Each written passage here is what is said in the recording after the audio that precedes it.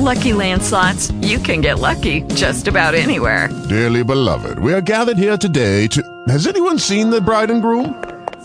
Sorry, we're here. We were getting lucky in the limo and we lost track of time. No, Lucky Land Casino, with cash prizes that add up quicker than a guest registry.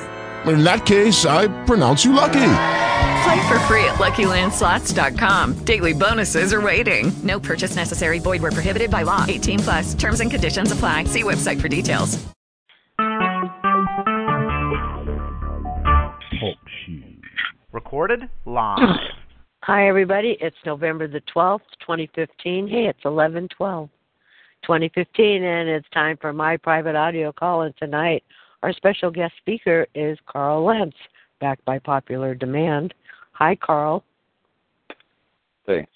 Glad to have you back. Now, hopefully your phone will last at least an hour or two.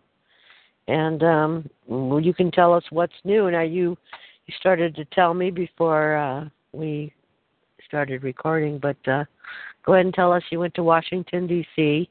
You put a picture of yourself and a woman up on your website. You guys went to Washington, D.C. Why?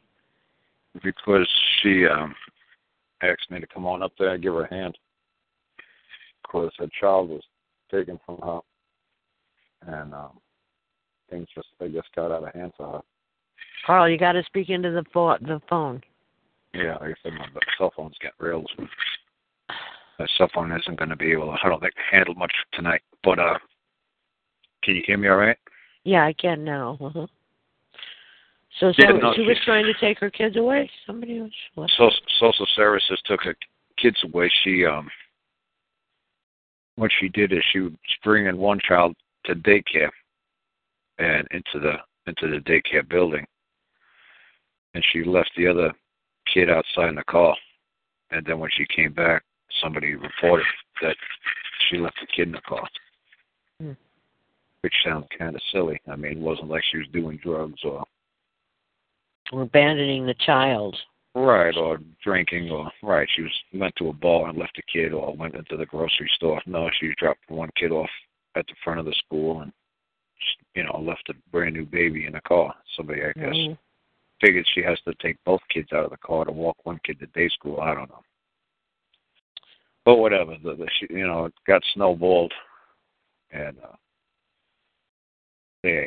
most people don't appreciate when, I guess, somebody comes around and says to them, we have a report of neglect, or she probably just got a little, told the people to probably go F off.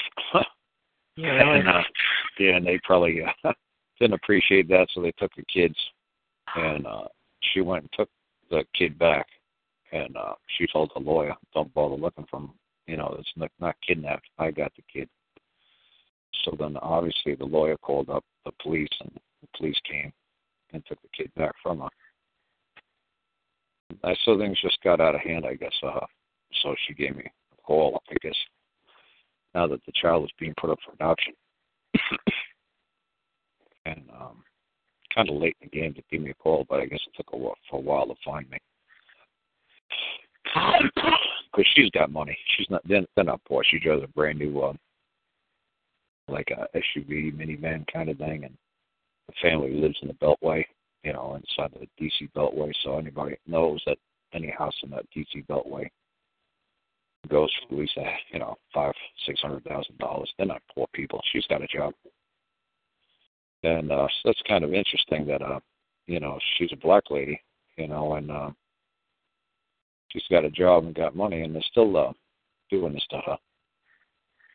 So, I don't think they care what color you are, or whether you've got money or not. If they can make a buck I off your kid. I don't think if you're a rich white woman, I've never really seen a rich white woman in family court trying to get her child back. I've never seen that. I've seen, 90% of the women I see are black women. So, like I said, I don't think it seems to matter then if it's how much money they have. And like I said, the social workers that are doing it to her are also black. So it didn't make any sense to me. I said to her, it doesn't make any sense to you. I said, yeah, you got a good family, you got a good mom who came here, you got a sister who comes to court with you. You got a beautiful house here in D.C., and it just doesn't make any sense why they're doing what they're doing to you. And it's just ridiculous. I mean, nice little lady. I mean, if you see you go to my website, I'll tell the name of my website just because people might not have it on the radio, but it's broadmind.org. And if you go to the home page, I think that's the second picture on the web page now. Broadmind.org. Yes, just click on it. You can see the picture of the lady standing next to me. Quick. And go to my Karl Lentz link and then go directly to your website from there. what's it? I'm going to my website, and then I just click on the Karl Lentz link. Oh, and then I can go directly to the Broad Mind website from there. I don't know. Ah, I see. Okay, I see it. Common law. Let's see. Court of record. Let me go to the home page. Oh, that is the home page. Oh, I see her. Yeah, so she's not like a big bruising lady. She doesn't. No, she's a little. What you got? These damn things. These videos play automatically. I hate that. Why do you do that? Because they can't be bothered to figure out how to shut them off.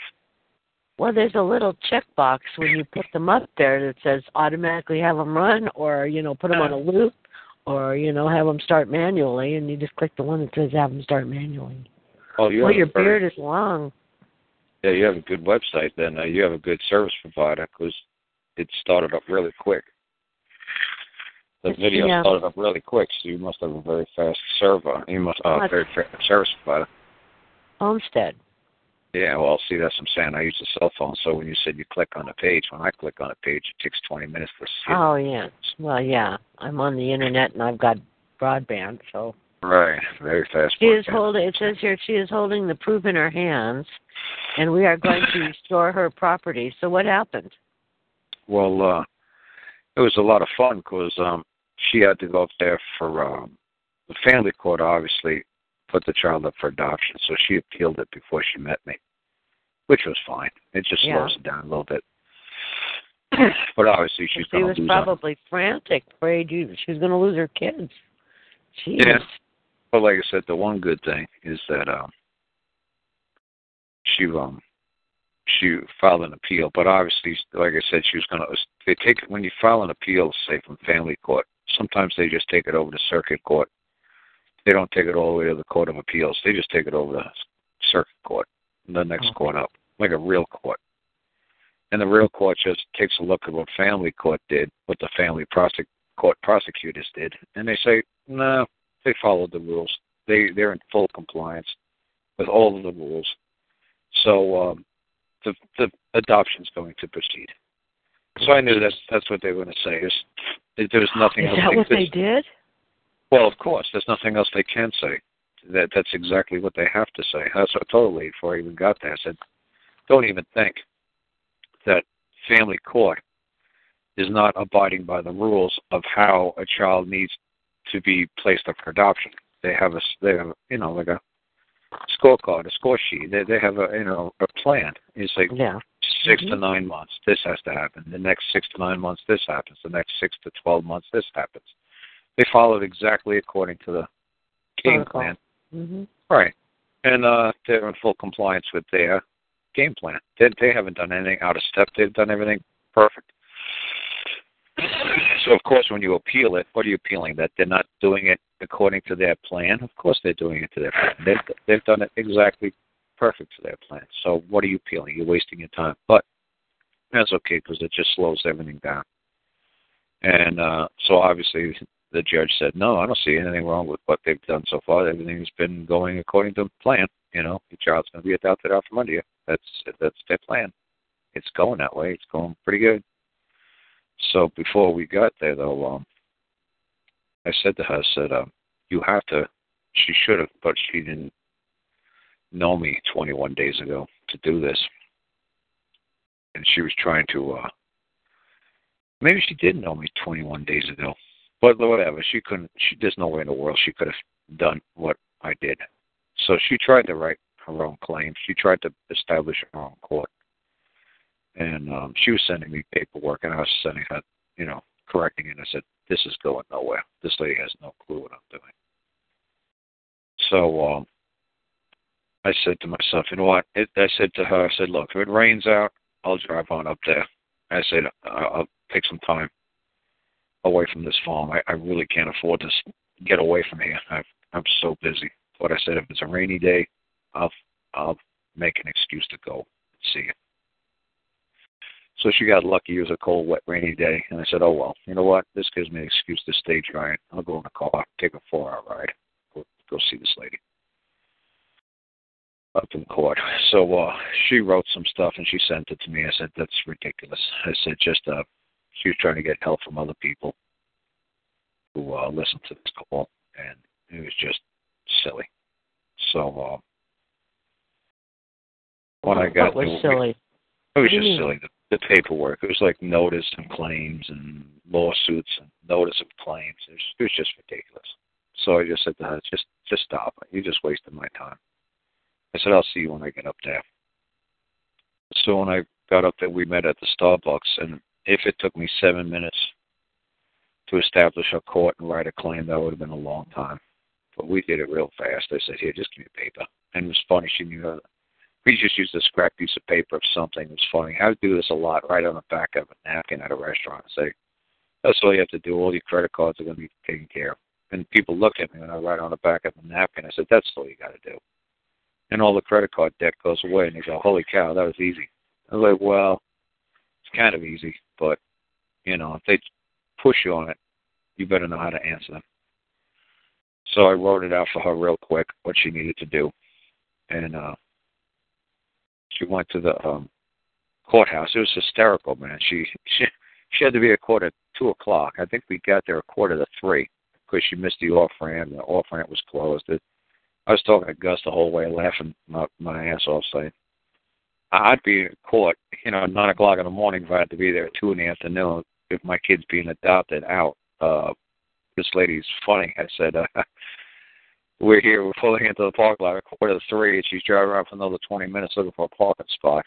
I said, she better hope there's a lot of other cases before her, and there was, so she got lucky. She was the last case called. I guess they seen that she was putting some crazy Iron Woman stuff in. They let her go last. So what was fun is that I had established her court. Her name is Molinera or something like that. Moola, like Aneer, some crazy name like Molinera. So we established a court, the Molinera court, at the district court, up there in Washington, D.C. So obviously the clerk of the court didn't appreciate that. I was like, no, I don't think so. So obviously I said to her, I said, look, we're already going to have this problem. I said, I know what we're going to run into. It happens all the time. I said, what we're going to do is we're going to go call up their boss at the Capitol, at the state Capitol. And we're going to have their boss, like on speed dial, like number 1, number 2. We're going to hit the number, poof, and call up their boss. And we're going to call up their boss before we get there. And we're going to tell their boss, we're going to have a problem filing a claim into a courthouse. We have a problem. Wait a minute. Who's boss? Their boss, the court clerk's boss, the clerk of the court. Their Who's boss. the clerk of the court's boss? That's right. So we call up the court. Who is the boss of the clerk of the court? Yeah, it depends. I ain't going to give you guys too many answers. You're not going to answer my question. No, I'm not going to do that. Make you guys do some research. So we call them up and we make sure that they know that we're probably going to have to call them back in 20, 30 minutes. So what was funny is obviously the clerk of the court gave her a hard time. So obviously I told her we go now to the building manager or to the court clerk. Not the clerk of the court, but the court clerk. The top guy or the top lady, the clerks. Because the lady at the window is just a clerk of the court. The court clerk is the court clerk. That's the top clerk. So the court clerk was a Mexican. And she just, the lawyer started coming in, so she talked to the guy, said, come here, let me tell you something. And she just whispered at him, like, look, don't, I'm having a problem with this court clerk over here, and I don't want too many people to hear this, but if you folks give me a hard time filing this claim into this courthouse today, I'm going to call your boss, and he's going to tell you that you've got to let me file my claim. So why don't you just let me file my claim so I don't have to call your boss and have your boss tell you to do your job? So he said, okay. You're like, yeah, no problem, lady. You're like, go ahead. Tell the court clerk, clerk of the court, take your paperwork. So she paid her $134 for this hour. So now she's got her court inside of that courthouse. So that's pretty amazing. That it's the Molinaro court at that courthouse, not in that court, at that courthouse. So she says, now what can we do? I said, oh, now we're going to have a lot of fun. I said, now we're going to go to the man who's acting as a governor. It was the day before Veterans Day, so I guess I was there Tuesday. And Wednesday was Veterans Day. I don't remember. Don't care. It was a couple of days ago. I said, when he's open for business again the day after Veterans Day, I said, go knock on their door and just say you require him as the head chief public servant here of this Commonwealth, this state, to return your property that his subordinates have, your property in their possession, and you require him to inform his subordinates to give it back. And he's going to just smile at you and pat you on the head and say, yeah, you're cute, goodbye. And then you just take his name. And then you go over to the Attorney General's office and you take his name or her name. And I said, you go to the head of the social services and you knock on the door and they pat you on the head and they tell you to go play. And you take their name. Because now you've got your court. So now that you got your court, all you're doing is going around getting names of this man who acts as the social service director, this man who acts as the attorney general, this man who acts as the governor. And you're going to have them all summoned to your court and ask your public servants who acts as all these people who are acting as public servants, why they didn't serve the public and why they didn't return the property. And why, when you call them out man to man, did they not hear the words of their fellow man? Because this is a Judeo-Christian land, and yes, you are your brother's keeper. Like if somebody pulls up in front of your house and their car's on fire, and you're watering your lawn, they say, can you give me the hose? I was like, no, I just want to take YouTube videos and watch your car burn. Well, you could get sued from the person whose car is getting burned down to the ground because you are your brother's keeper in this country, and you do have a good neighbor policy, and you are supposed to be a good Samaritan, and you are supposed to help. There's a lot of states that actually has that as a law, that you could actually get arrested for not helping somebody when they need help. And you just sit there with a YouTube video, a cell phone, and start taking YouTube videos for them. That's you go to jail for that in some states. So it's very serious, this Christian land, this Judeo-Christian belief. This is but most people don't realize that we're a Judeo-Christian land. They just think, hey, you know what? I don't got to do a damn thing. Mommy told me I don't have to do anything. I'm special. So most people don't realize that law. So especially if the man is a governor, if the man is acting as an attorney general, they definitely should know this law. That this lady said, hey, I've been robbed. I've been stolen from. There's been a theft. Help. They got to help. I said, oh, yeah, what's even more funny, I said, go to the sheriff's department. I said, he's really going to get a kick out of you when you say, hey, I require the immediate return of my property, and then you tell him. I said, don't talk to a desk sergeant. Don't talk to a deputy. Make an appointment if you have to talk to the sheriff of the county. I said, make an appointment. Say he's a public servant and you require an audience with him. And I said, you talk to him directly. You say to him, there's been a theft, and I require you to do your job and restore my property. And he says, well, there's a court order. So I don't care what the order says of any court. I'm a woman, and you return my property. Go get it for me. So I don't care what any order of a court says. Court doesn't speak. He said, you let me know if a man created that order, because I'm telling you, no man created that order. If a court created it, that's ridiculous. It's like a pine cone creating something. You're going to listen to a pine cone, you're going to listen to me. And he's going to pat you on the head and tell you, yeah, have a nice day, go play.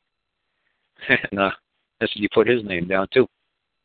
And you get them all for the Good Samaritan law, that they all had the ability to help, yet they all turned their back and let you, endure what you're going through. I said, this is going to be a lot of fun. because there's no way in the world anybody could tell you can't summons these people to appear. I said, well, it's a lot of fun right now. All she had on a piece of paper was the name of the social worker who knew where her property lied, and the head of social services. But see, she didn't put that down as the wrongdoers or the defendants. She didn't put down social worker lady. She did not put down Susie Cupcake, CPS director. She didn't do that. She just wrote Susie Cupcake and Mary Lou, whatever. That's it. So it was good because the court clerks never seen it coming. It's just very simple. I said, get rid of all the silly borders on the paper, get rid of all the silly fingerprints that you put on these things. I said, get rid of all these silly eye on woman stuff.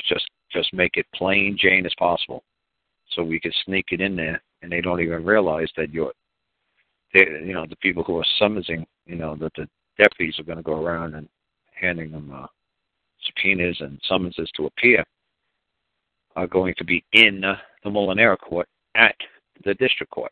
I said, that's a kick in the head, because when they did it up in Canada, as soon as the folks up in Canada, Jesse and Jonathan, as soon as Jesse put her paperwork in, the court clerk immediately saw the first word was in, and she put a huge circle around it, crossed it out, and she wrote the word at.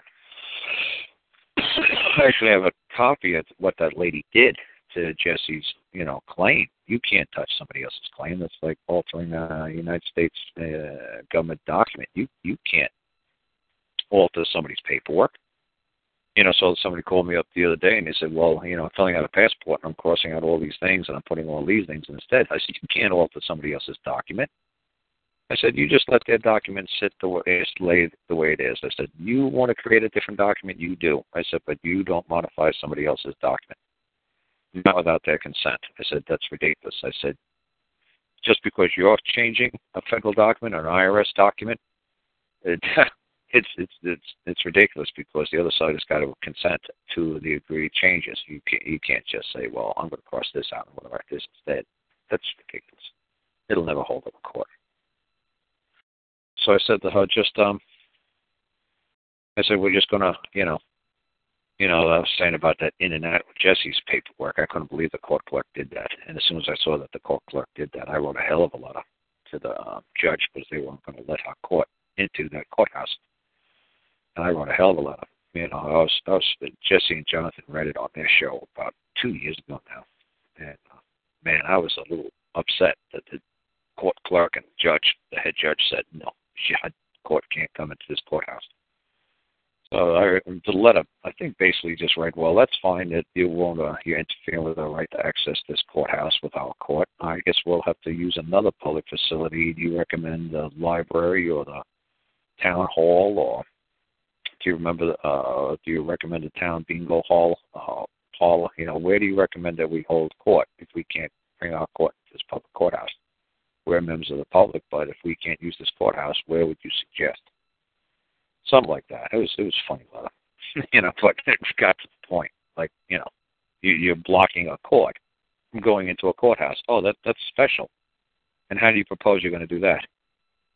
How do you propose that's a lawful approach to say, no, you can't bring a court into the courthouse? Really? That doesn't make too much sense.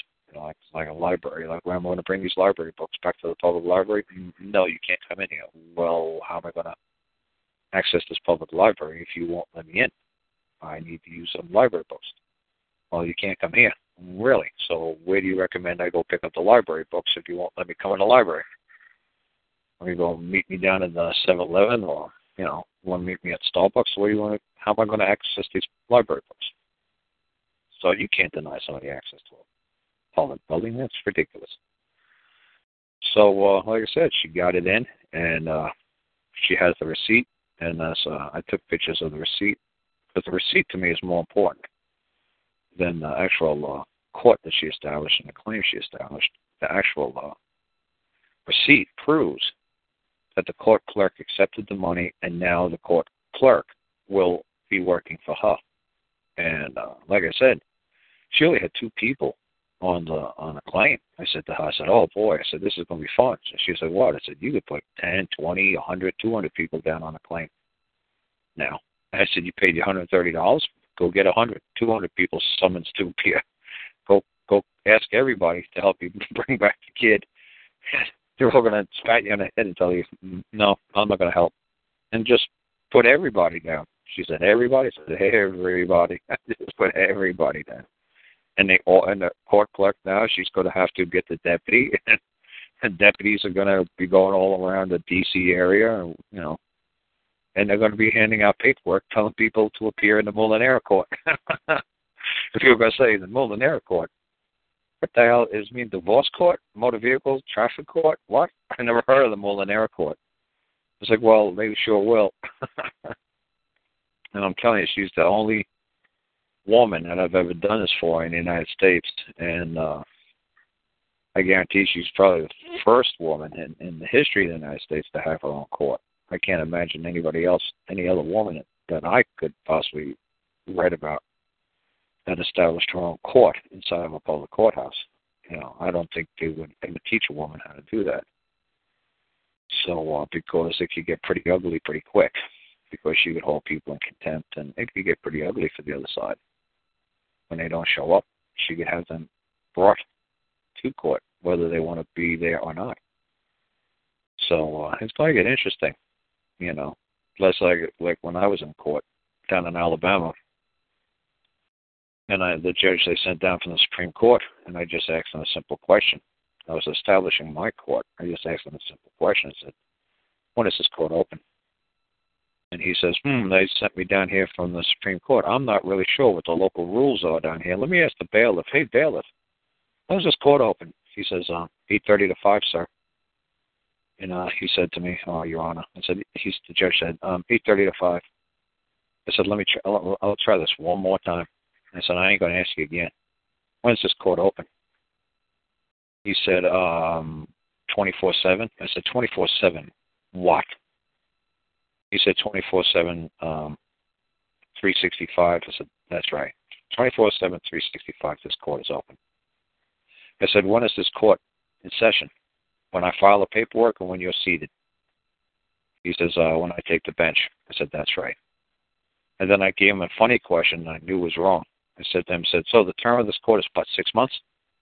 I knew it was a year.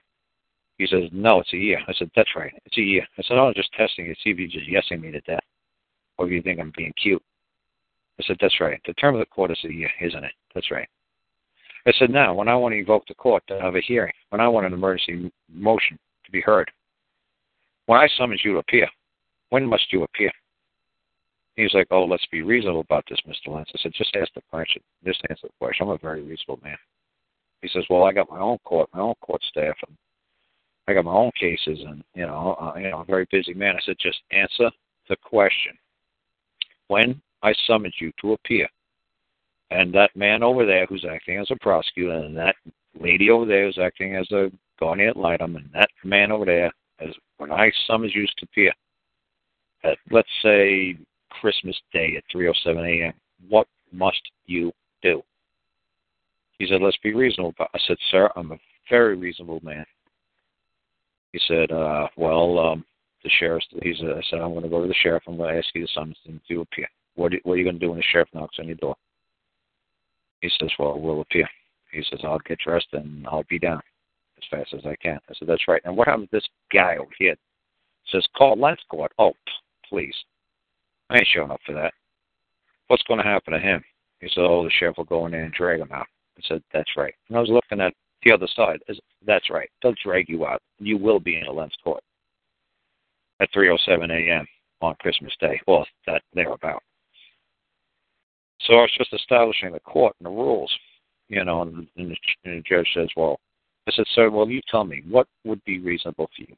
What would you say is be reasonable for me to summons court? He says, well, can you give me 2 weeks? I said, 2 weeks, really?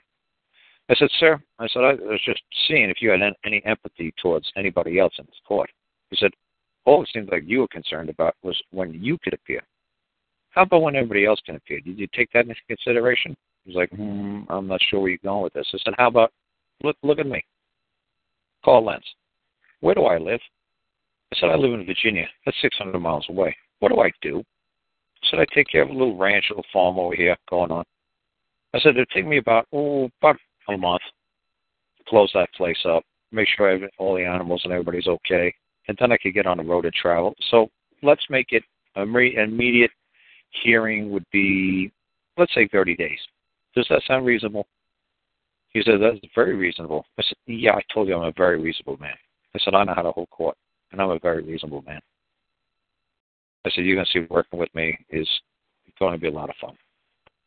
And then that's the judge who, after a while, just called me up to the bench, gave me his business card, and told me, look, let me make a ruling against you today. You've got to get this to the appellate court. You've got to get a copy of that case file. You've got to get a copy of that contract. You've got to get them to put it in writing what that contract means, because I can't interpret the contract. This is, I'm a third-party intervener. I can't get between you and the state with a contract if they don't wish. He said, this is the only way you're going to find out exactly what that contract means. He says, if you have a problem filing an appeal, he said, just call me up anytime and I'll show you how to do it. And he said, let me just put an order in. He said, meet me out in the hallway and I'll start showing you how to file an appeal. He said, I'm not sure what folder and what brief you got to put in first. He said, but I'll meet you out in the hallway. He said, just let me wrap this up and, let's get out of here. So see, that's what I'm saying. If that lady knows how to move a court and she has empathy for the other people around her, like a king or a queen, like say a king of England or a queen of England. So the queen of England is even better. A 10-year-old girl, 12-year-old girl, she weighs 50, 60 pounds. And she's going to control this court of these big guys with these big swords. One guy could say, whoops, the sword slipped and chopped the head off. Whoops. Sorry about that, queen. You were being a little bitch. Well, you better not be a little bitch. You better not be a little tyrant, because you know what? These people still have the guns. So, but they will let you play court. They will let you hold the court. They will let you control the court and run the court if they see that you're, an honorable person, a decent person.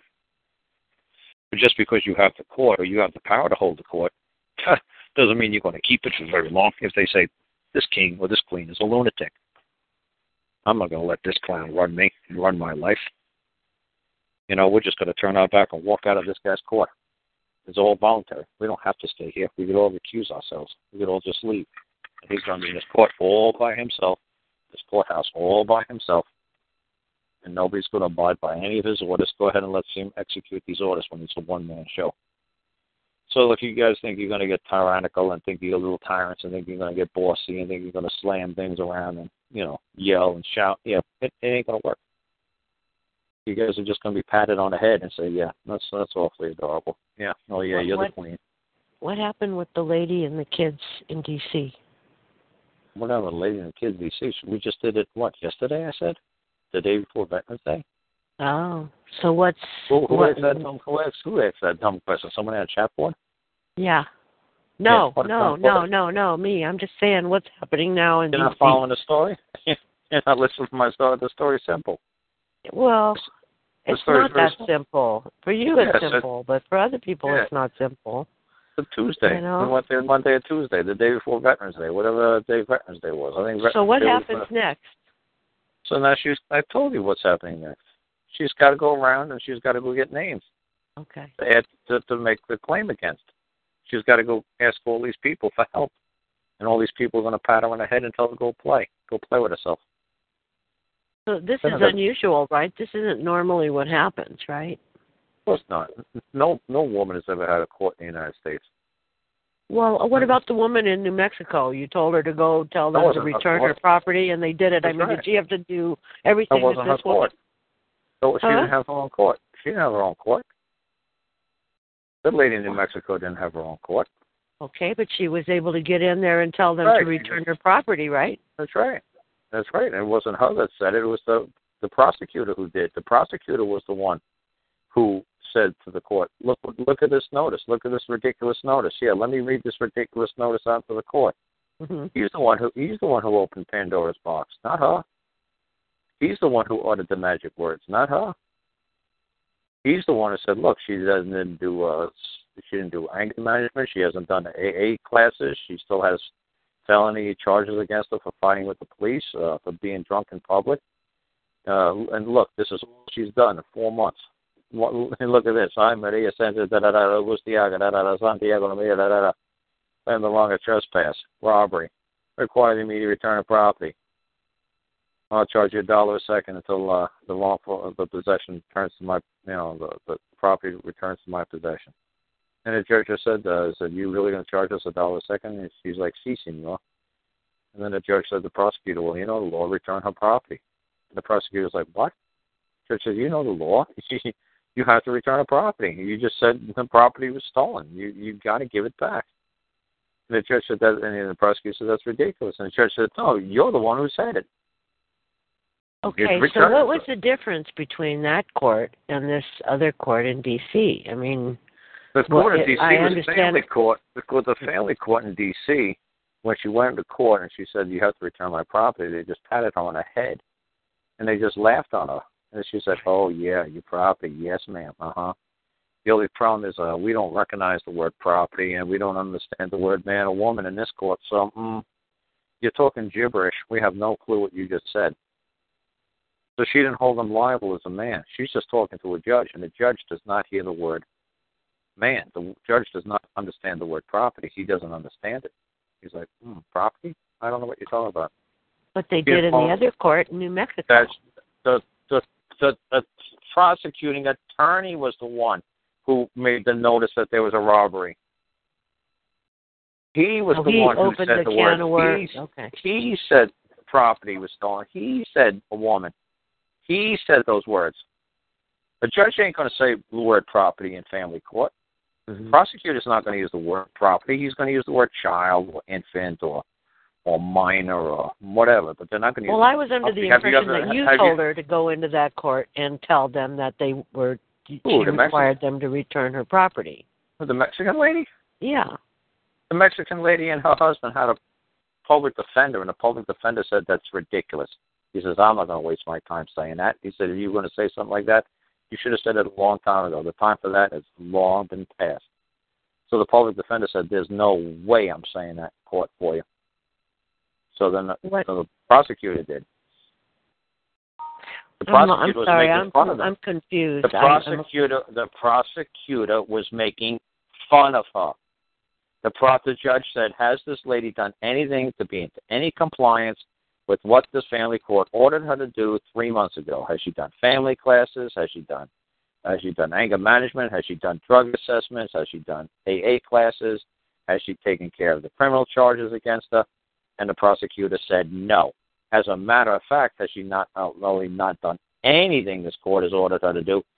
This is all she's done. This is the whole entire answer. That this is the whole entire defense she has for everything. The whole thing. I'm Maria Santiago. I claim the wrong trespass. Exhibit A, robbery. I require immediate restoration of property. I'll charge $1 a second until the property is restored. That's a whole answer to this court. And then the judge looked at her and said, are you really going to charge us $1 a second? She said, si, senor. And then the judge said, well, then return her property. The prosecutor is the one who said the woman, it's been robbed. The prosecutor is the one who said restoration of property. Her public defender wasn't going to do that for her. He said, hell no, I'm not saying that. So, like I said, they were mocking her. The social service people were mocking her, laughing at her, saying, look what she's asking for. Look what she's saying. That she's a woman and her property's been robbed. Oh, isn't this funny? The judge said, that's not funny. You stupid clown. You're the one who just uttered those words, and gee, guess what? I got to do something about it. So, gee, isn't that special? But like I said, because the prosecutor brought it up, then the judge had to act on it? Yeah, because what happens when you just go to court, you go into their court, their court, their court, their court, their court, and their court. I've been saying this like a parrot for 10,000 years now to you people. When you walk into their court and you say the word man, they look around like, because you just said, doko ikimasu ka. That's what you just said. You just said doko ikimasu ka. Now, if Japanese people listening to me on the show, they know exactly what I just said. But you have no clue when I say doki ikimasu ka. So when you say, I'm a man, and I claim wrong, or I claim a trespass, they look at you like you said, doko ikimasu ka. What the hell is I'm a man trespass? What? You're in the wrong court, asshole. What? This is legalese. This isn't Japanese court. This is legalese court. Did you say Dokoi Kamaska? You say, I'm a man and I claim a trespass. We don't know what I am man and claim a trespass. So, you want a psychological evaluation clause. What's this? I am man claim the wrong of what? What the hell is I Dokoi Kamaska? Honpenwa Genki Deska? What the hell are you going on about? Well, this is not Japanese. This is legalese. What the hell are you crazy? What's your crazy language you're saying? So when you're going into their court, into their legal land, the legalese, and you're Chinese and you're speaking Japanese, or Japanese speaking Chinese, they're looking at you like, what? You're not. They don't have to answer you. You're not speaking legalese. You have to speak legalese in their court. But right. But it isn't all right. It isn't all right because this is the 10,000th time I've told you. You can't speak anything than legalese in their legal proceeding. You can't talk like a man in their legal proceeding. You can't do it. They can't hear it. They can't see it. They can't understand it. Well, then why did you tell her to go into that court and ask for them to return her property? No, she established her own court. So when she went into... Who said I told her to go into their court? In New Mexico. No, the lady in New Mexico, she put a notice into the court. Okay, she didn't state anything in court. She put a notice in. She was writing it directly to the man or any woman on planet Earth. That's what the notice is. Any man, hear ye, hear ye. Any man or woman on planet Earth knows where my property is. I've been robbed, and I require you, my fellow man, to return my property. If you know where my property is, give it back. Okay, that's a notice. Okay? Not a judicial notice. Not a notice to that court. It's a notice. See, that's what's funny. I got this great, big, huge notice board that I picked up at an auction for like $15. A big bulletin board.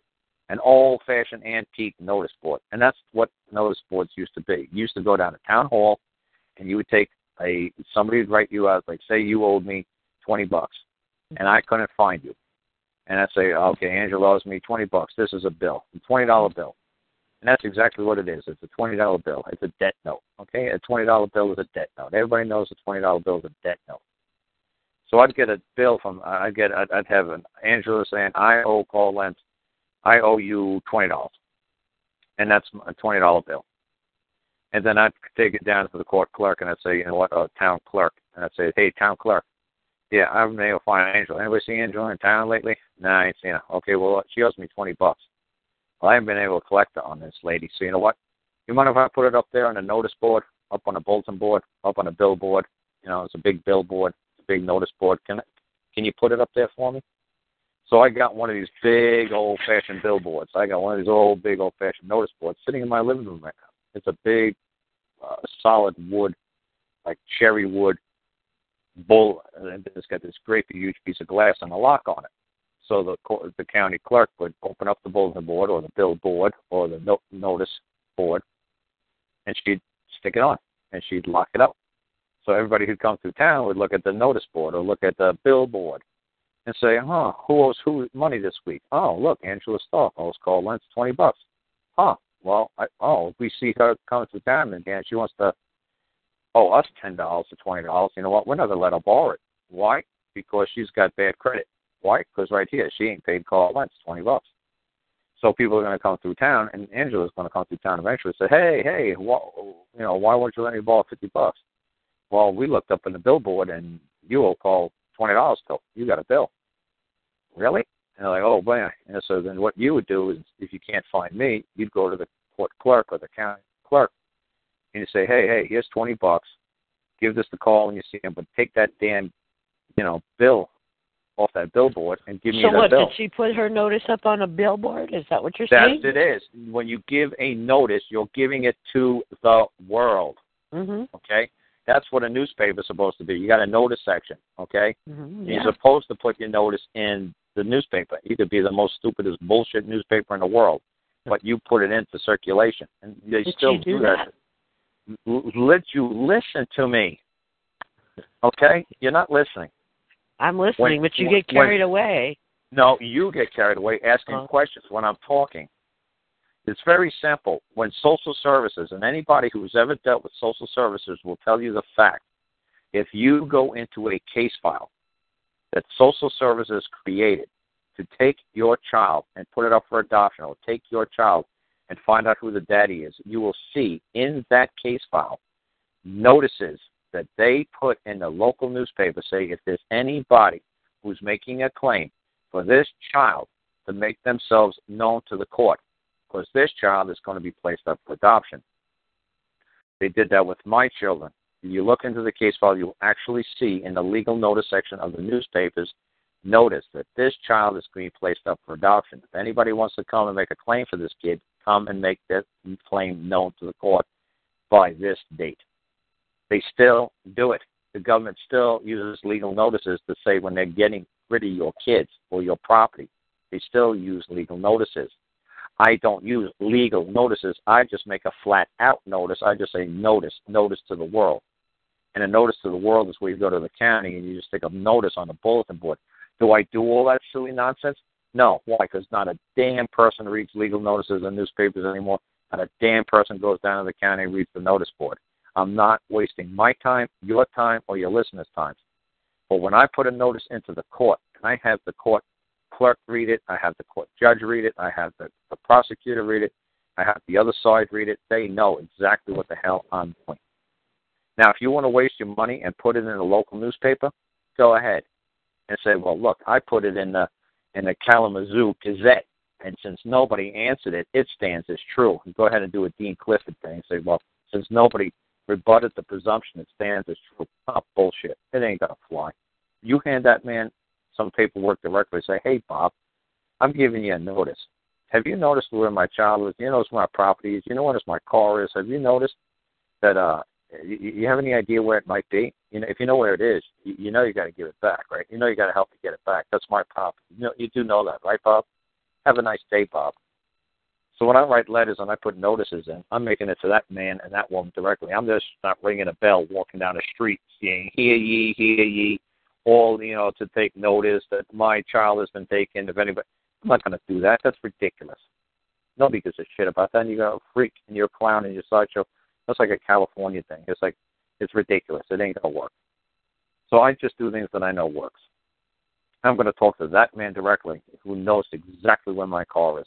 I'm not going to put a notice up on a billboard in the middle of the county square, 300 miles from this guy, when I know he knows exactly what the hell I'm talking about. I said, look, I'm going to give you a notice. I'm telling you right now, I better get that property back. I mean back in 15 minutes. So I don't get it back in 15 minutes, the clock's going to start ticking. You could use and enjoy that property, but it's going to cost you. And that's the way I do it. Now, if you want to do those silly notices, I was telling you how it was done 200, 300, 500, 700, 900 years ago. That's how you took care of a bill. So then when you paid your $20 to that court clerk lady or the county recorder lady or the county whatever lady she was, or province lady she was, who was ever in charge of that big piece of glass that put all those bills on that billboard, you gave her the $20. And she would give you back your $20 bill. And you'd take your $20 bill and you would destroy it. You wouldn't take your $20 bill and put it in your pocket, because if you were walking home and it fell out of your pocket and Susie Cupcake found your $20 bill and says, I, Angela Stark, owe you $20, she'd take it to the court clerk and she'd say, hey, put this on the billboard. It's like, what? Angela owes you $20 now too? Yep, she owes me $20 too. And you say, hey, wait a second, how'd that bill get back on the board? Oh, I guess it must have fell out of your pocket. It's a debt note. You're supposed to destroy it. It's the same thing when I said, don't you people remember mortgage burning parties? When people paid off their mortgage, they would take the mortgage note and they would burn it so nobody else could find it laying around and say, oh, you owe me $200,000 on a house. No, you destroy that damn note. You destroy that damn $20 bill. You're not supposed to keep it in your pocket. It's a debt note. See, that's what's funny nowadays. People are like, oh, wow, $20 bill. Woohoo. I found a $100 bill. Yeah, that's right. Like now the U.S. government is supposed to owe you, the bearer of that note, $100. And it used to be $100 in silver, $100 in gold. Just come up to the United States government, financial institution in your local whatever community, and we'll pay you in silver or gold for that note. We'll take that note back. Thank you. Then they'll put it back in circulation if they feel like it, or destroy it. But that's what a note is, and that's what a bill is. So that's what I'm trying to explain to people, bills and notes, and you're just worrying about one specific lady going to court in D.C., which I only met her for the very first time on Tuesday for about 7 minutes at Starbucks before we had to go into a court. You brought it up. Huh? You brought it up. Brought what up? The lady in D.C. You were talking That's about right. how Right. you met her up listen with to her. the story. I met her for about 7 minutes before she had to go to court because she was so late. So I had to write for her claim. I had to create her court, her claim. In about 6 or 7 minutes, I said, there you go, lady. There's your court. There's your claim. Go get a receipt from the court, clerk of the court. As soon as you get the receipt, take your receipt, stick it on the top of the claim, hand it when you walk into the family court bullshit today, hand it to them. And they're going to say, what's this receipt for? I say, well, look under the receipt. The receipt is the important thing, not the claim. Hell with the claim. Who cares? The claim looks like gibberish. The claim looks like a total joke. But when they see that receipt, they'll say, huh, she paid a receipt. She filed a suit. She filed a case into this courthouse. Huh. And then when they flip it over, they're going to look at this gibberish that you wrote, that I wrote. They're going to look at it. And they're like, the Molinera court at the district court. Oh, that's so cute. Who cares? It's going to take them a day or two to realize what the hell just happened. And when that court clerk gets found out what he did, oh, I can't imagine him being a court clerk for much longer. That he actually allowed a man or a woman to establish a court in a courthouse in the United States, which is unheard of. To get a court in a courthouse, that's ridiculous. You'll never get a court. Definitely you'll never get a court in a courthouse. They ain't never going to let you through. It ain't going to happen. They're going to be watching way too close. And like I said, she got lucky because they've never seen nothing like that. They're like, but she had her game plan already figured out. I said, look, we're already going to talk to her boss. When her boss, the head boss of the state, when we call them up, wait until we whisper in that guy's ear, if you don't let me file my case into this public courthouse, and you interfere in my right to access this public courthouse, I'll have your boss explain it to you. You better do your job. Because I already had to sue a court clerk for denying me access to the public courthouse. And the Attorney General had to do a nice little three-way phone call, explain how to do a damn job. Really? No, I'm lying. Of course. So like I said, you call the governor's office, you talk to the Attorney General, and then you say, I'm going down to the courthouse.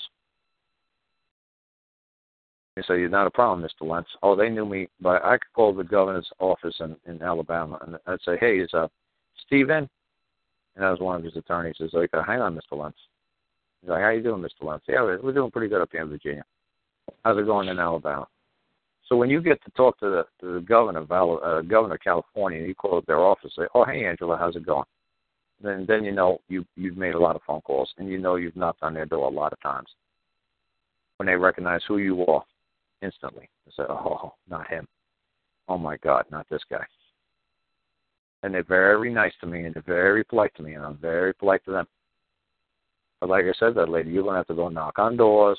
You're going to have to get in their face. You're going to have to go, see them in a, public restaurant or meet them out in a parking lot or go into a public restroom and catch them.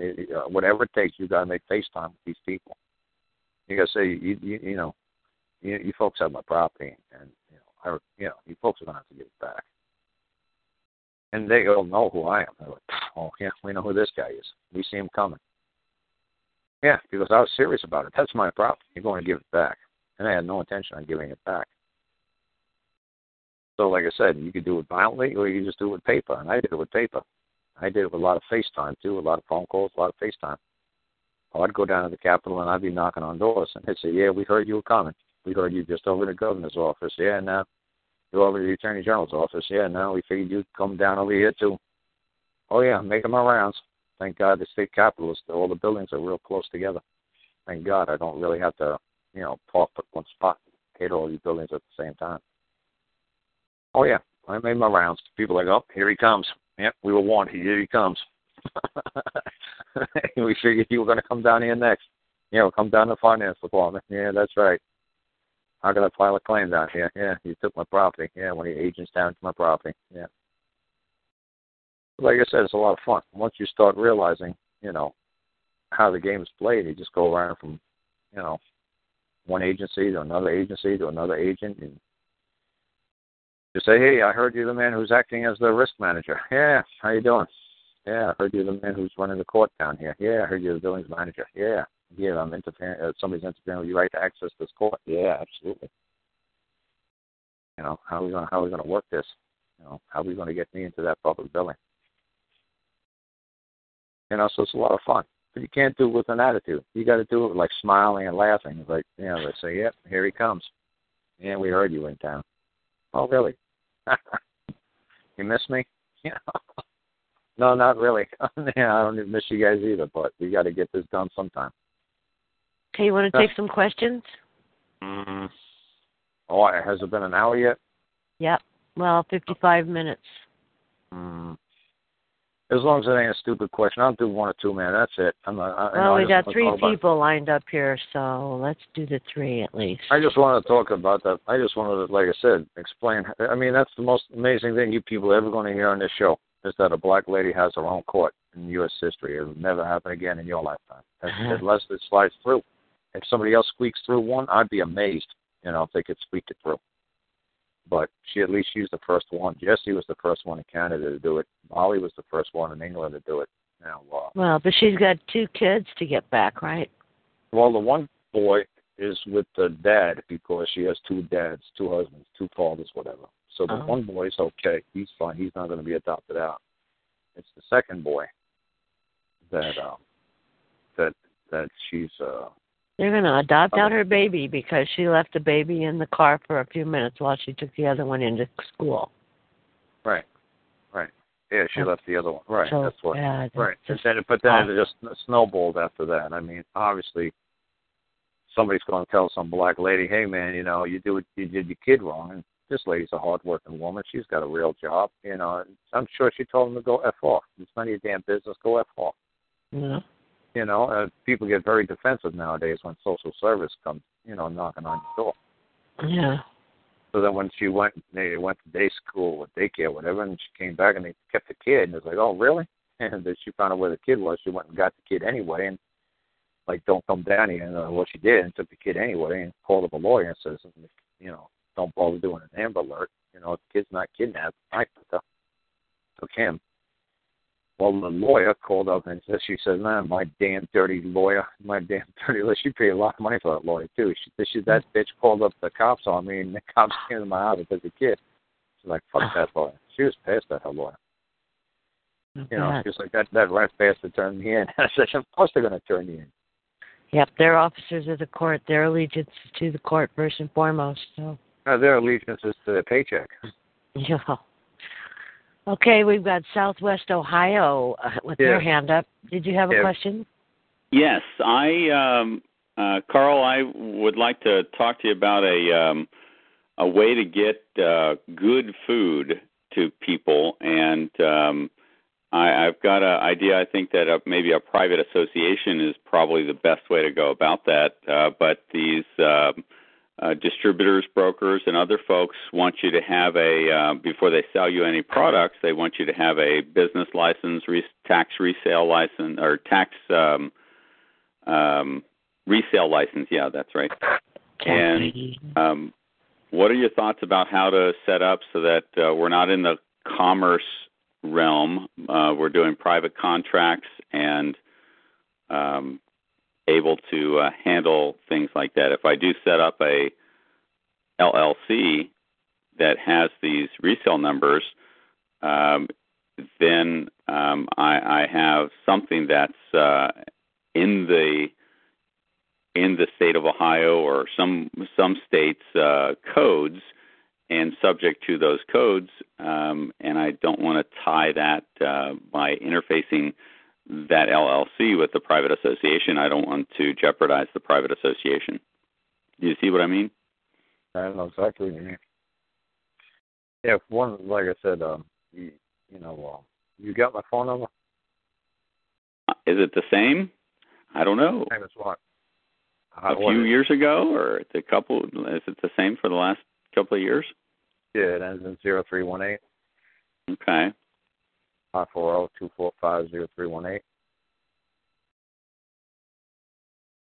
All right. They just called me up because, like I said, we did that with a man in Canada who had a butcher shop, meat market. Uh-huh.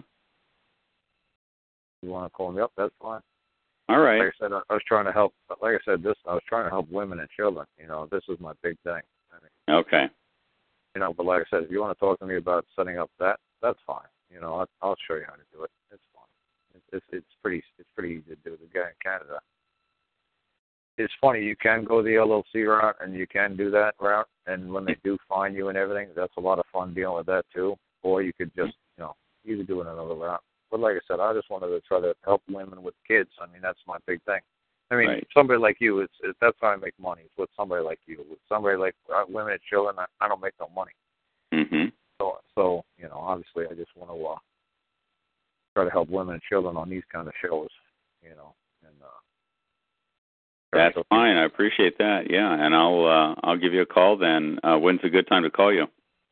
Usually pretty early in the day, like 9, 10 o'clock. Because okay. It's not good. Because my day, that time in the morning, I'm just getting things going. And believe it or not, by the end of the day, it gets really hectic around here, and I'm trying to slam everything in before it gets dark. But in the daytime, in the very early morning, it's like, seems like I got all the time in the world to take care of my stuff. And then, so I'm very easy paced first thing in the morning. And then as the sun's going down, I just get quicker and quicker. And it's like, it's ridiculous to try to talk to me when the sun goes getting close to down. So nowadays, when the sun's down, I'm going to bed. Good. By the time I go to sleep.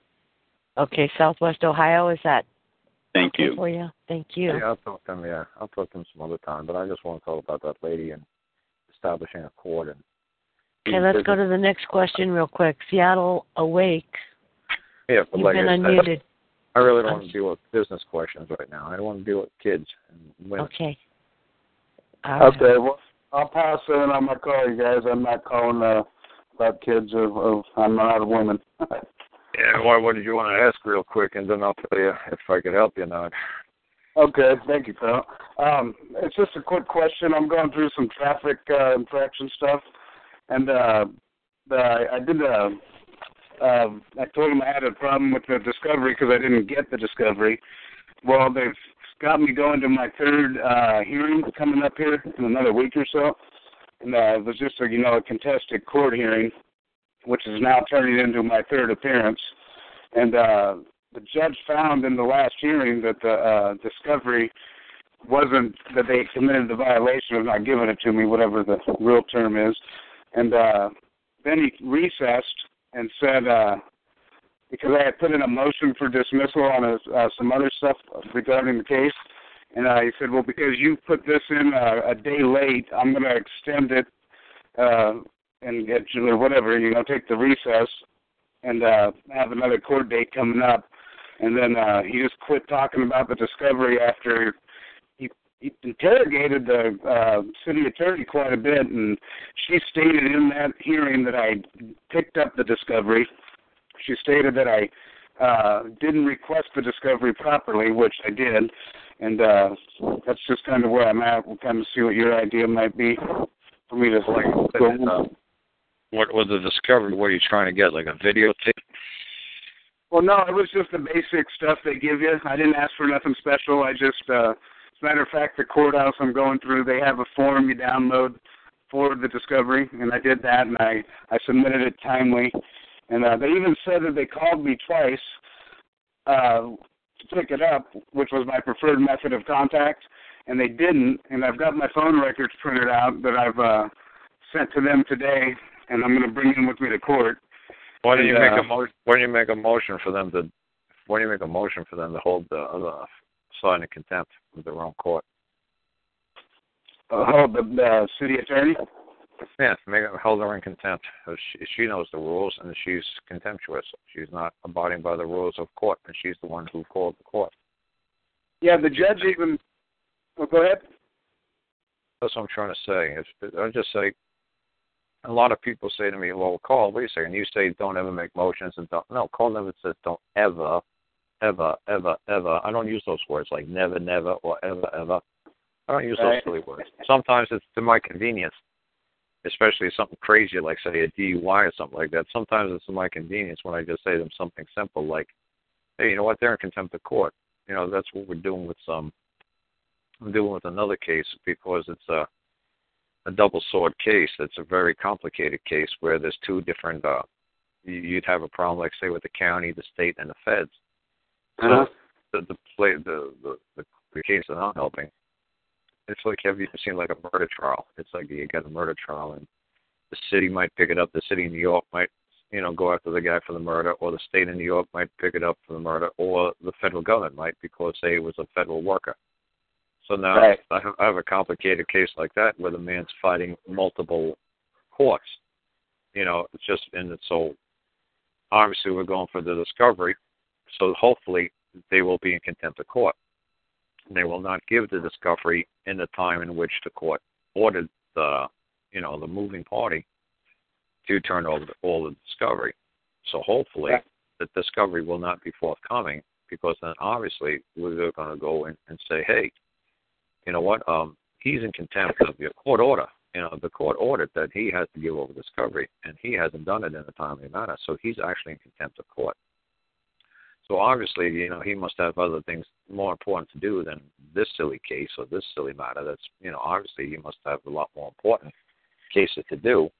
So since this is of no, importance to the prosecutor, I see where nobody else in this court should take, this case seriously either. So, we move to dismiss this case or discharge this matter, and let the feds pick it up, or let the state pick it up, or let the city, let somebody else pick it up, because obviously, they're dropping the ball on this. So why bother, playing this any further? Because obviously, if we have to come back again, somebody is going to pay, compensation for this time that's been lost. Now, if they wish me to tender a claim for compensation because the discovery was not timely, that's fine.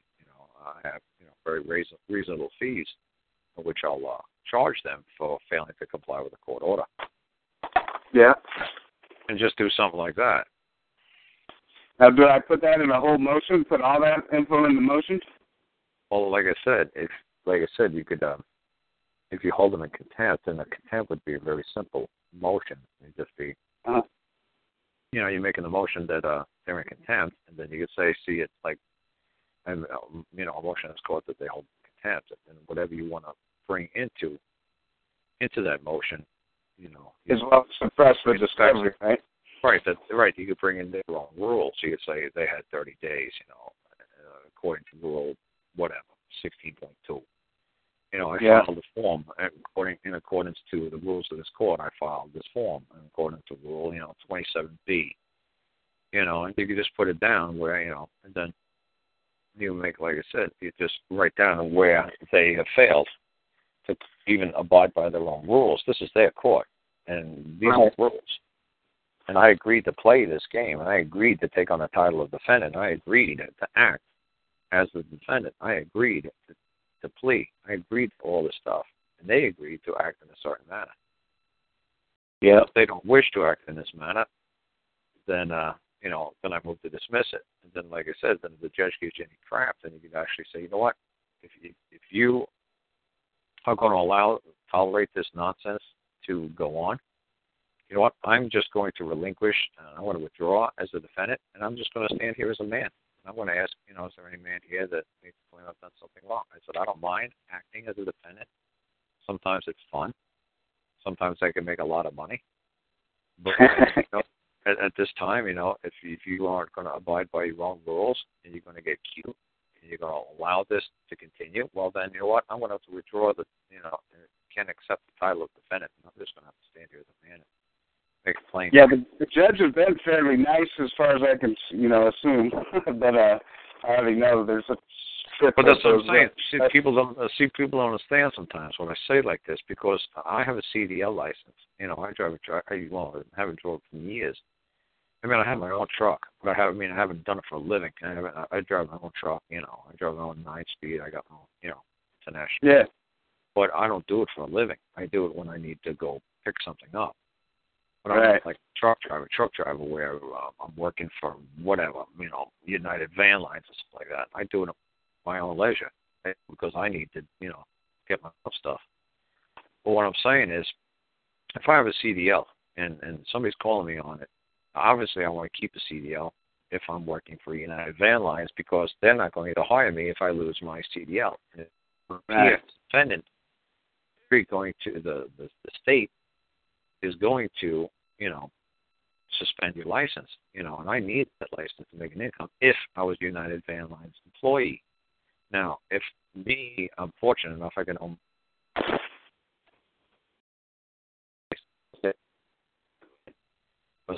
I'm just a man, and I'm taking to point B, and the Constitution clearly says that the states can't interfere with the contract. So, if I can own my own and identify myself, then honestly, I don't need it to be 99, 100%. You're fading in and out, Karl. 100% of these people that talk to me, What? they need to keep their driver's license for whatever reason. Right. So, like I said, 100% of the people who ask me, especially driver's licenses, they need to keep their driver's licenses. So I don't tell them to play cute like Dean Clifford would say, oh, burn your driver's license, throw it away. Oh, really? And passports too? Oh, yeah, passports too. Oh, really? And how do you think we're going to go from point A to point B in a timely manner? How do you think we're going to accomplish that without being harassed every part of the way? Right. Who knows what happens?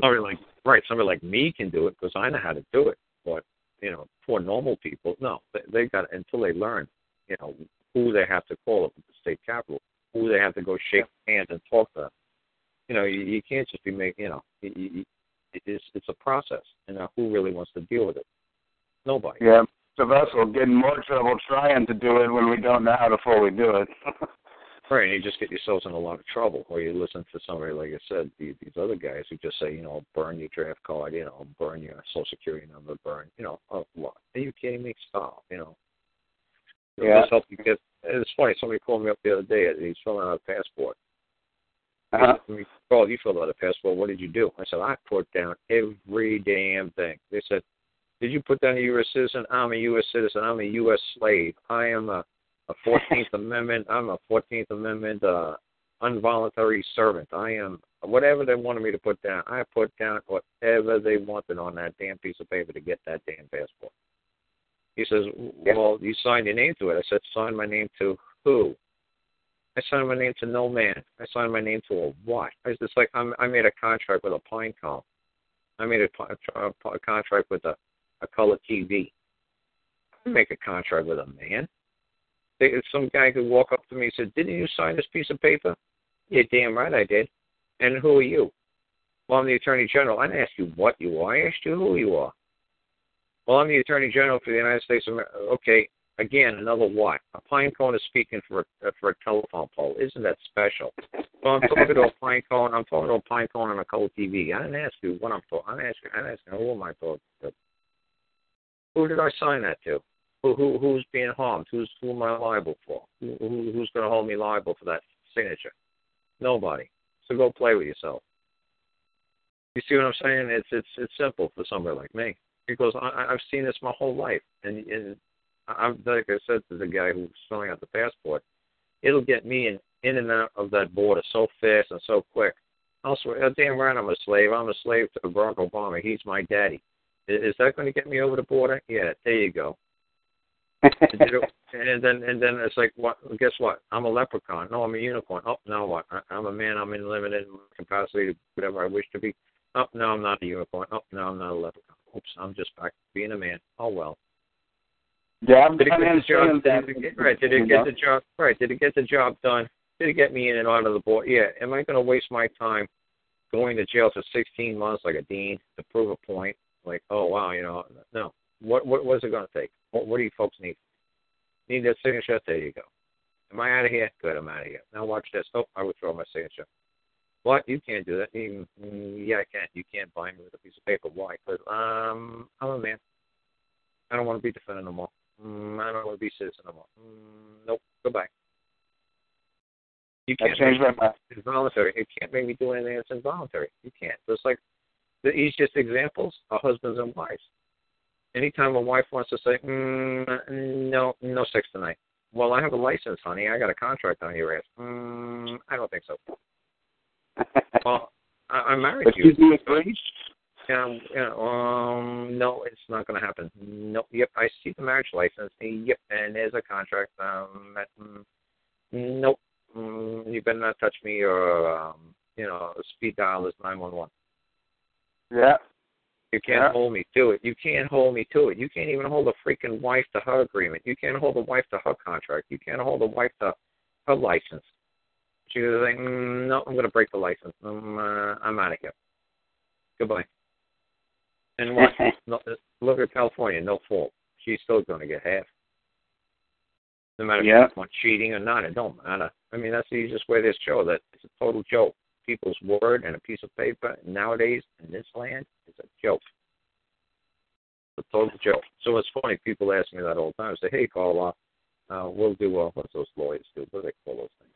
I'll work on a contingency fee. Like, Karl, when I get the big payday, Karl, I'll make sure I cover you. It's like, oh, please. I said, what? And we're going to sign a contract? And he's like, well, yeah. And I just laugh. I said, yeah. And then when you can't pay me or don't feel like paying me, you're going to pay me, what, $1 a year for the next 10 million years? Like, yeah. When you catch up to them? Yeah. No. They're going to say, well, here you go, my brother. Here's $1, and that's the best I can do for the next 10 million years. I'm sorry, I owe you 10 million, but it's going to take me 10 million years to pay me. I said, yeah, I know what you're going to do. I said, but don't be silly. I said, I'm not going to fall for that sucker's game. I said, I'm not stupid. I said, just like the other guy, I said, come on here and work for me. So one guy came up here for 17 days and worked for me. Yeah. Another guy came up here for 8 days. I said, they can't afford to give me any money. I said, come on up here and work. I said, I don't care. I said, you want me to work for you? Yeah, well, then you get up here and work your ass for me. So it's worked out pretty good. I've had, I must have at least 8 people up here in the last year doing work around here. But it worked out fine. They come up here. There's people that'll be of their word, and say they'll come. I'm sure you had plenty that said they were coming and didn't too, right? No, more people come than don't. So yeah, that's that's been pretty good like that. People actually say, well, if they're not, then just pay me cash. I said, pay me cash and I'll hire somebody around here to do the work. I don't give a damn. Pay me now, pay me by working your butt off. And people come up here and, it's worked out pretty good.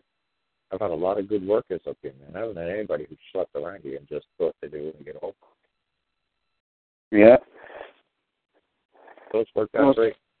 But like I said, that's what I do. So like I said, people are going to say, well, see, now Karl's saying make a deal and do motions. And that's right. Sometimes you have to get a damn passport. Sometimes you do have to get a damn bank account. Sometimes you do want a cell phone. Sometimes you do want, a driver's license. You got to learn how to play both worlds. And I really think that, right. I think the government agents, the people who listen to these shows, and the people who, I think they really appreciate it, that I'm not one of these guys saying burn this and burn that and F this and F that. No, sometimes it's a balancing act. It's a tap dance. And you just right, I got the same point of view as you on that one because, I don't want no trouble in my day-to-day. What do I want trouble for? If I get stopped, I want to be able to hand what I need to hand and go on my way. If they give me a ticket, or will. Well, like I said to people, it's how did they used to do it, say, in 1932?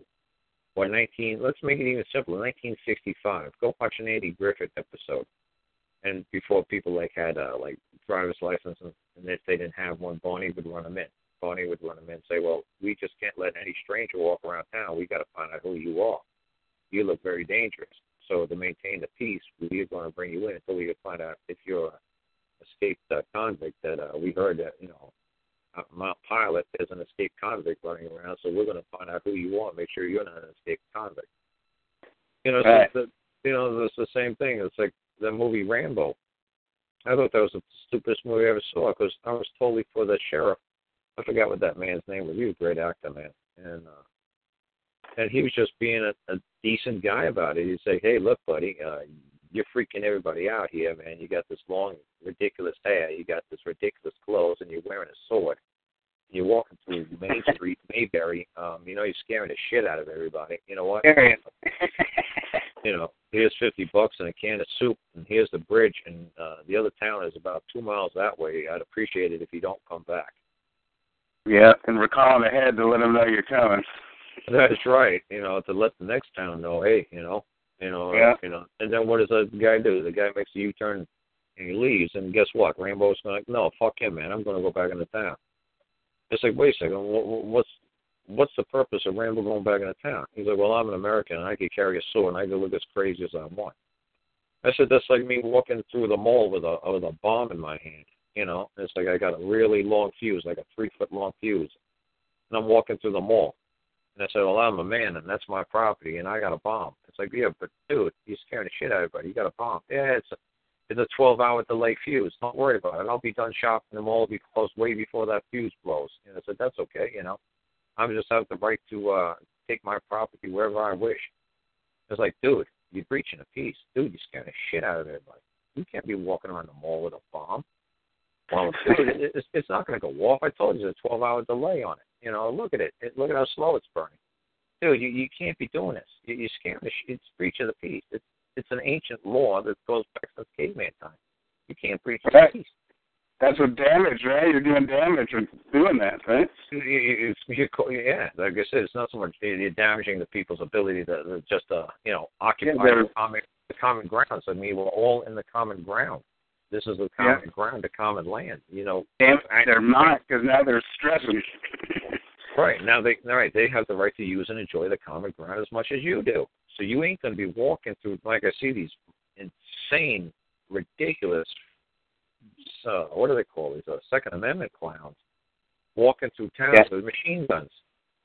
Doing challenges on the police on their YouTube pages and stuff. Yeah, with a machine gun. I said, dude, you got an assault rifle walking through like a nursery school. Are you out of your effing mind?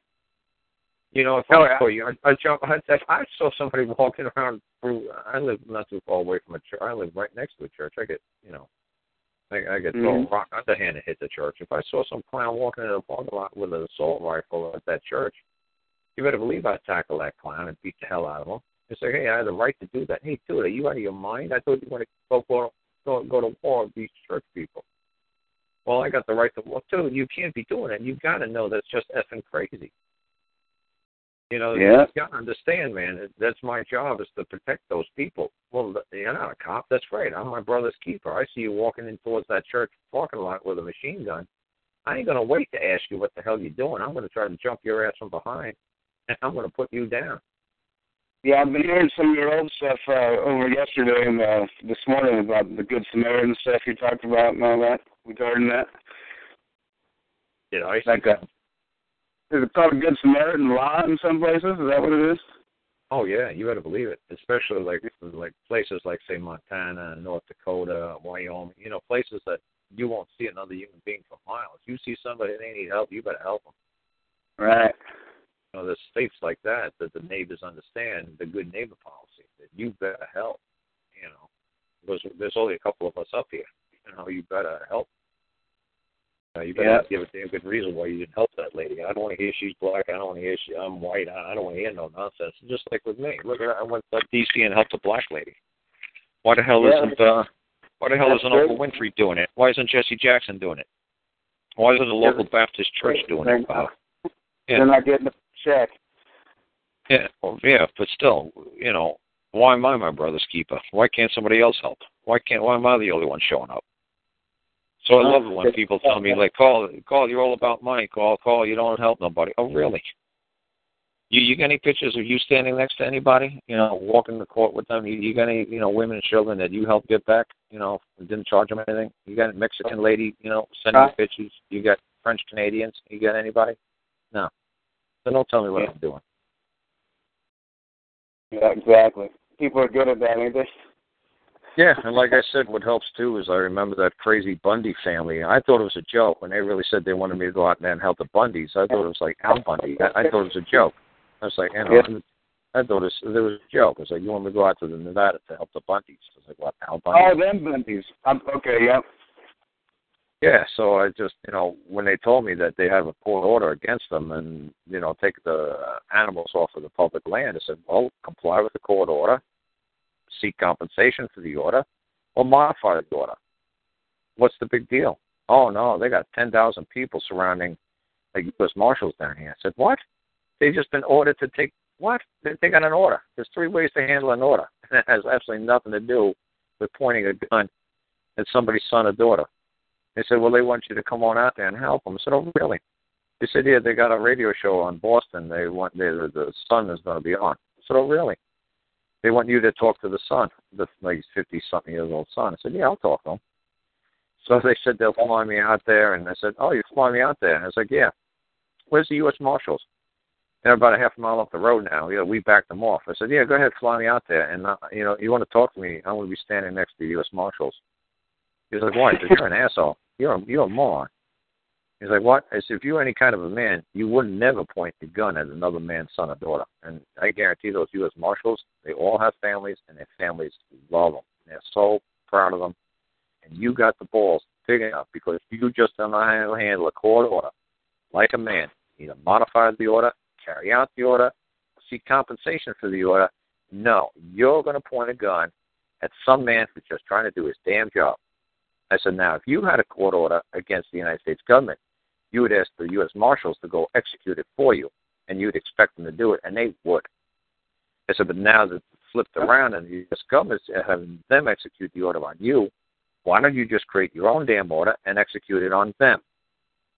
He says, how do we do that? I said, I'm not going to teach you. You're a little Nancy boy. I'm going to point my gun at you because I don't like your order. Oh, really? And you don't understand that they're a servant and you're the public, and they're the public servants. You don't understand that. You don't understand how to take control of these public servants. The only way you think you could do it is with a gun. Oh, really? And so what's funny is the other day somebody, my buddy Jimmy says to me, hey, man, my landlord's kicking me out of my place. I said, why is that? He said, well, he makes drugs, hillbilly drugs up here. I said, yeah, and? He said, well, him and his girlfriend came down to your place where you're living now by your folks, and some other drug informant was in the back seat. I said, yeah, and?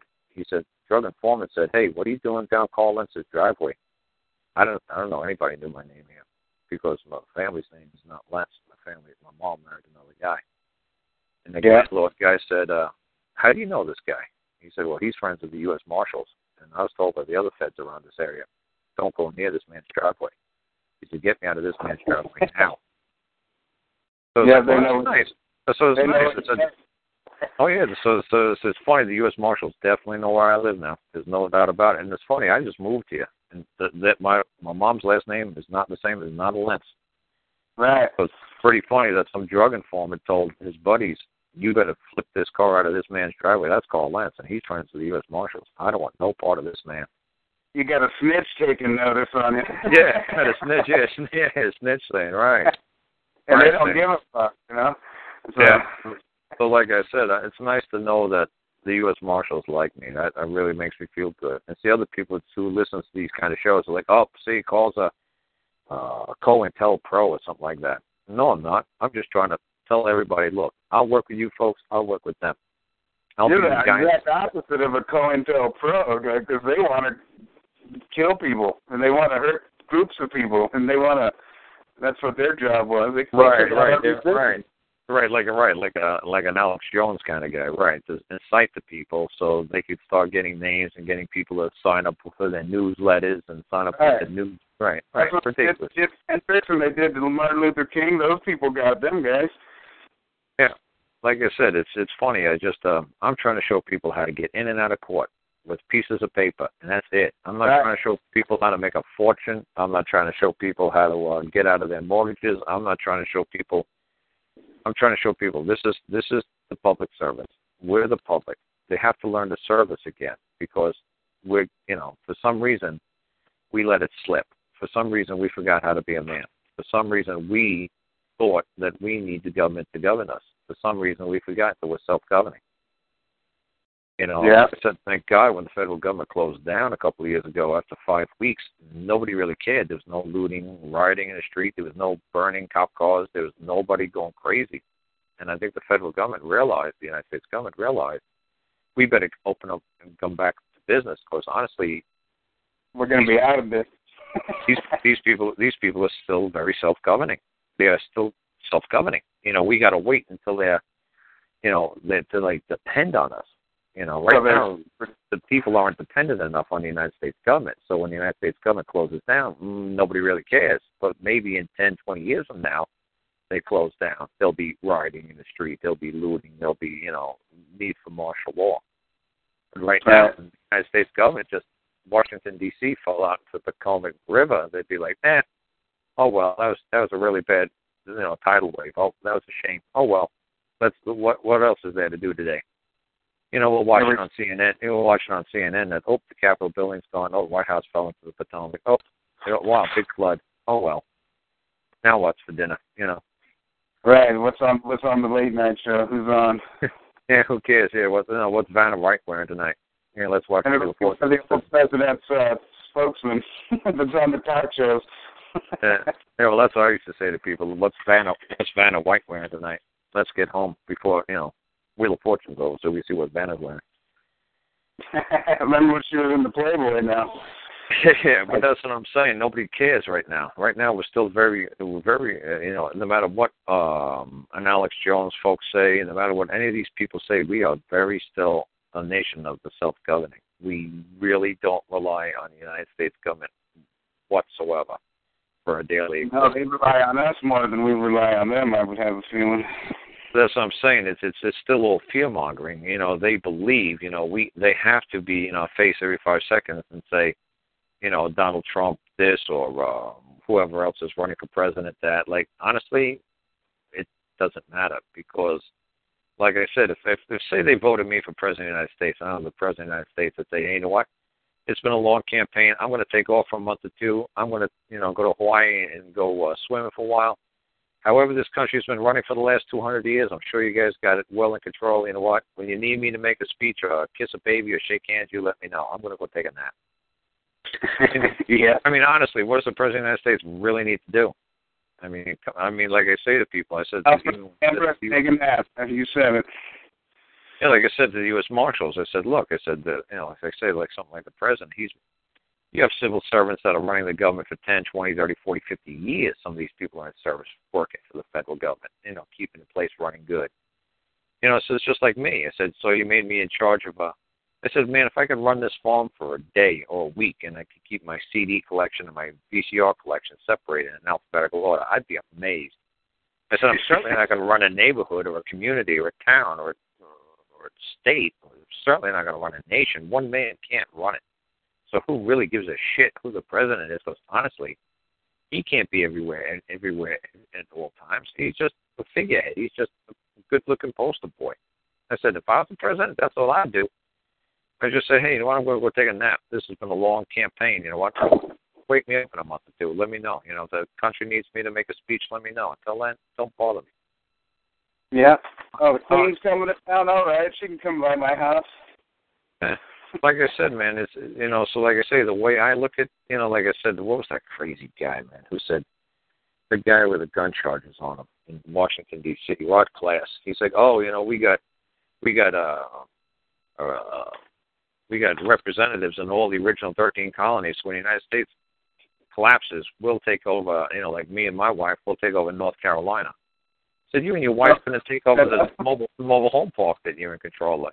You guys going to take over the mobile home park. You're going to take over the state of North Carolina, and you're going to help the United States go, oh, yeah, we already wrote to the Secret Service, and, we already told the Department of Justice, and we'll take over the seat of the government, when the United States collapses. Oh, they've already got it figured out, huh? Yeah, it's such a dude. I would be so impressed if you could run your mobile home park for a week without your neighbors, hanging you from the tallest tree. Without any infractions. yeah, I said I'd be amazed. I said, and you're going to run the United States government. Do you have any idea? Did you ever take an airplane ride? You know what this country looks like? Do you understand the size of this place? You have any idea what you're talking about? This is like it has a life of its own. So even when the United States government closed down, it still didn't make a blip on the radar screen. I don't think the United States government realizes just how big this nation is and just how many people are here and how many people and so the United States government's gone and okay, do you realize how big this nation is? Do you realize how much we don't need? Whatever, we'll get by. Right. The people will figure out another way around it. They're like, oh well. Always dealt with that, and or maybe they failed and they all disappeared, but they've always come back somehow. Yeah, if they come back and they don't, it still doesn't matter. It's like, okay, we'll overcome. We're self-governing. It's not that big of a priority. We don't really need it. Yeah. We'll figure a way. And that's what's funny is they must have said to themselves, damn, we don't got the people dependent on us enough. People aren't afraid of us enough, Like in Alex Jones, I listened to him a little bit today, and it just kept making me laugh because I'm supposed to go on a show. They want me to do a show that's on just before Alex Jones, and they've been asking me for a while now. Are they kind of together but separate shows and stuff on the same page?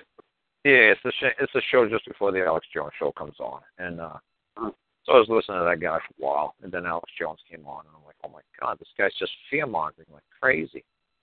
I said, how can you hear this ridiculous music they play, like da da da da da da da. It's like, dude, you got to be kidding me. I can just imagine this guy with a crown on his head, just walking around with a big baton, like, come on, people like follow superhero music, but we don't know if he's a superhero for us music. It's just ridiculous. I mean, it's Star Wars music. Yeah, exactly. It just makes you laugh. It's like this guy must think he's a little emperor or something like that. He must have little guys, carrying a cape. He must have wanted to been a wrestler. Like a one of those crazy wrestlers. That's what he reminds me of. Somebody who you think up and up. Big time wrestling stuff. Yeah, he'd be like on top of the ring, on top of the ropes on the ring, screaming out to the crowd. I'm Alex Jones. Alex the Maniac Jones. I'm gonna kick his ass. Worldwide, that wrestling circuit was huge in Texas, where he's from. That's funny. That's what I'm saying. It just makes you laugh. It's just like, oh my God, because they want me to do a show that's on before his, and that other guy's a lot mellower than the other guy's name is Josh Tolley. They want me to do the Josh Tolley show. And I'm not familiar with him. Yeah, he comes on just before Alex Jones. He's on from 10 to 12, and then Alex comes on from 12 to 3. Yeah. But I just want to make sure he wasn't a wacko, just like the guy in England. They wanted me to do that Brian Garrett show. And they said that he's just like Alex Jones, and he's real popular in England like Alex Jones. It's like, oh, no. They wanted me to do it on Skype. I said, oh, no, I'm going to go to England, and I'm going to sit down next to that guy. I'm not going to Skype with an Alex Jones. I said, I'm not going to let Alex shut me up. So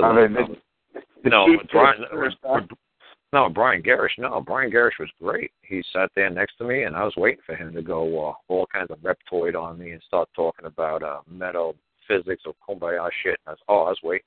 No, he was really polite. Were you opposite of Alex Jones then? Yeah, it was a really nice interview.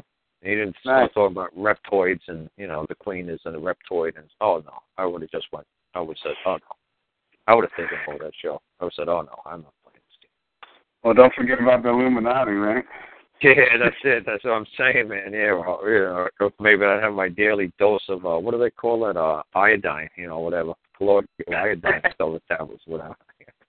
Well, that Brian Garish interview is posted on YouTube, isn't it? All over the internet?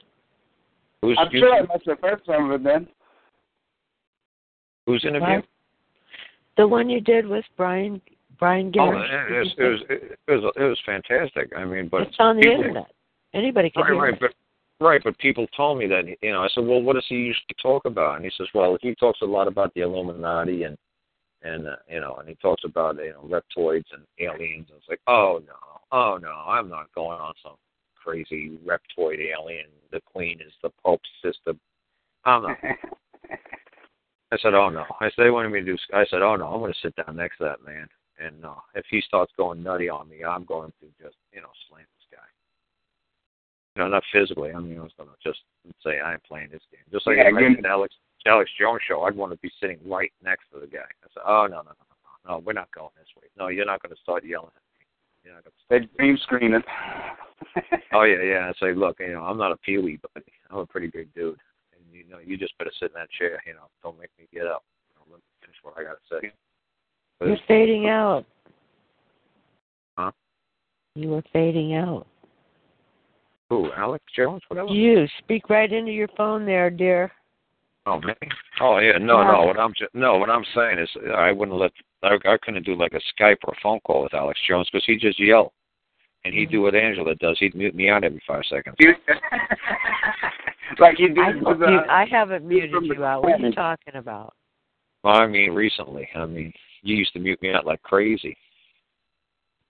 To let these wacko people, talk. It's like, oh, depends on what you're talking about and what you're saying. You got to be nice, Karl. Nice means fool in French. I need to be a fool? No, I don't mean you need to be a fool. You do that all by yourself. Well, that's why I was trying to stop your guests from saying things. It's like, oh, no. And then people say, well, look, people need to hear the other person's point of view. It's like you're teaching people how to get in trouble. You're teaching people, if you want to talk about court, I'll talk about court. Now, if you're trying to talk about whatever else you want to talk about, reptoids or whatever, I don't bother your shows when you guys talk about reptoids. Who talks about reptoids? Good grief. Oh, I'm sure you had shows where people came on and talking about the Pope was the Queen's sister and the reptoids live under the No.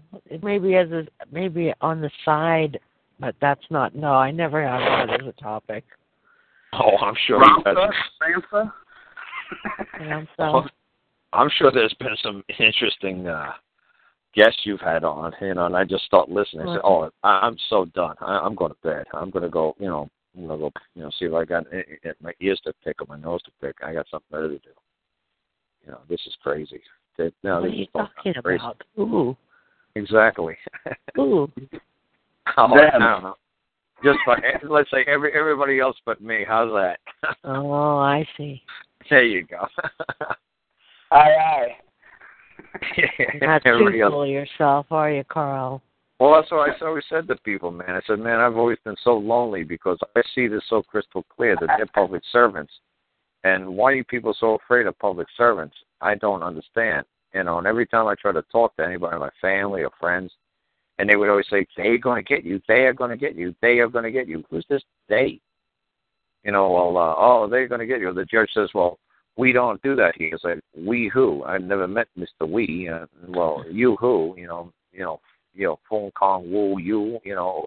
Is that some Chinese dude? You? You told him you? You say, who are you? I'm not you. I'm Lentz.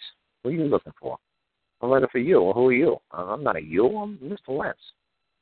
And that's what I'm saying. I've always been messing with these guys since I've been a little kid. I've been messing with principals. I've been messing with priests. Oh, it was funny. My mom, my kids are now near me all the time. So I said to my kids, they went off to church on Sunday in Sunday school. I said, hey, Mom, tell the kids the time the priest got off the altar and punched me right in the nose. Busted my nose wide open like that, She said, yeah, your dad always was giving the priest a hard time. Like, I was sitting in the last seat, last row, and I was just mimicking everything he was doing. I was moving my hands, he was moving his hands, and he was moving his lips, and then I knew the sermon inside and out. Oh, man, I was just being a wise ass. So he was like, I came up to the pulpit and said, hey, kid, come here. And I just smirked, and he like, pop. Man, he popped me. And I said, Mom's like, yeah, he gets priest so mad, even priest hit him. That's a damn right. I said, man, I piss everybody off. I ain't going to take this, I said, nobody's going to preach to me. I said, I don't go for that. Don't tell me, what to do. I know what to do. The same thing with, like, a cop, It was funny. As a kid, I did that. Cop came up the road, and he started saying, did you do those donuts down the road there? And I was like, yeah, you want to know why? He's like, I don't want to care why you did what you did. He said, you better not do it again. I looked at the cop. I said, Dad, is that you? He's like, what? I said, I haven't seen my daddy since I was 16. I said, Daddy, is that you? He said, I ain't your damn daddy. Are you sure? Because nobody else would have the balls big enough to tell me what to do. I said, you must be my damn daddy. You just tell me I better not do something? Well, if you're not my daddy, then you're just another man. And if I was you want to talk to me like that? You better come over here and be my daddy. I said, tell me what to do now. I said, come on over here, Daddy. Teach me, show me you're my daddy. Come on, be my daddy. So he starts walking towards me, and the other cop jumps in front of him. The other cop jumps in front of him and says, Mike, he's just getting your goat, man. You don't let him get the best of you. I said, oh, you too, you sissy candy ass. I said, you drop that gun belt and be my daddy too. Get over here, both of you, kick my ass. Both of you be my daddy. I said, you think I'm going to stand here and let some man talk to me like that? I said, you're just a man. I'm a man. You're a man. You better not come around here and talk to me like that. I said, you want to tell me? You want to talk to me man to man? That's fine. But you think you're going to stand here? You think you're going to tell me what I'm going to do? Oh, really? You better be my damn daddy, or you're going to get an ass whooping. So that's the way I've always been that way. Don't you think you're going to stand there and tell me what to do? Yeah, I had a cop move in across the street from me about a year and a half ago, and just a couple months ago, we finally spoke for the first time, and he came up to me. He was going to work, and I was sitting in my van messing with the stereo, and he comes up to me and goes, hey, man, how come we live together, or live next to each other for about a year now or whatever, and we've never spoke to each other? And I said, well, how come you're coming up to me on my property in your police uniform asking me questions? And then I started laughing, and I put out my hand and introduced myself, and he started laughing, and we bullshitted for a minute or two, but it was funny. Yeah, but that's the whole thing. It's like I said, I've always stood up to any kind of authority, and anybody who thought they were an authoritative figure, and they thought they were going to talk to me like they were my daddy. See, that's what I said. I had a great dad. He's like, I put you in this world, I'll take you out of this world, and anybody else, you can tell them to go fuck themselves. You know, nobody else puts the roof over your head, food in your belly, takes care of you when you're sick, is there for you 24/7, 365. I'm the only man on planet Earth that's ever done that for you or ever will do it for you. Everybody else, they're not your damn daddy. You can just tell them, hey, you know what, take a walk. Anybody else try to tell you what to do, tell them to go take a walk. Yeah. When your daddy tells you what to do, you better do it. I'll put you in this world, I'll take your hell out. And he would. So, and everybody else who thought they were a man who was going to talk to me like that, it's like, you're not going to talk to me like that. You're going to talk like that, and then we're going to dance. I don't give a shit. But you ain't my damn daddy. My damn daddy, I'll take that from. But you ain't my daddy, we're going to dance. And I don't care I don't care how big your feathers were on your bonnet. I don't care how many stripes you had on your sleeve. I don't care. This is man to man. I ain't your bitch. So like I said, it's just a lifestyle. It's just from growing up in New York. You had to fight, to school every day and home from school every day. Fighting the way. You were definitely not heard back there, man. Shit, I lived there a couple of years right after 9/11, and I'm already a loudmouth anyway. But when I got to New York, it was like I was home. Yeah, like I said, it's just a lifestyle. You're just fighting every day of your life just to keep your lunch money or just making home from school. It's just a lifestyle. You just got to learn to fight, and you just say, you ain't going to take it. And if somebody sees that you're weak and you're going to take it, they're going to destroy you. Everybody's going to jump on you like a pack of hyenas.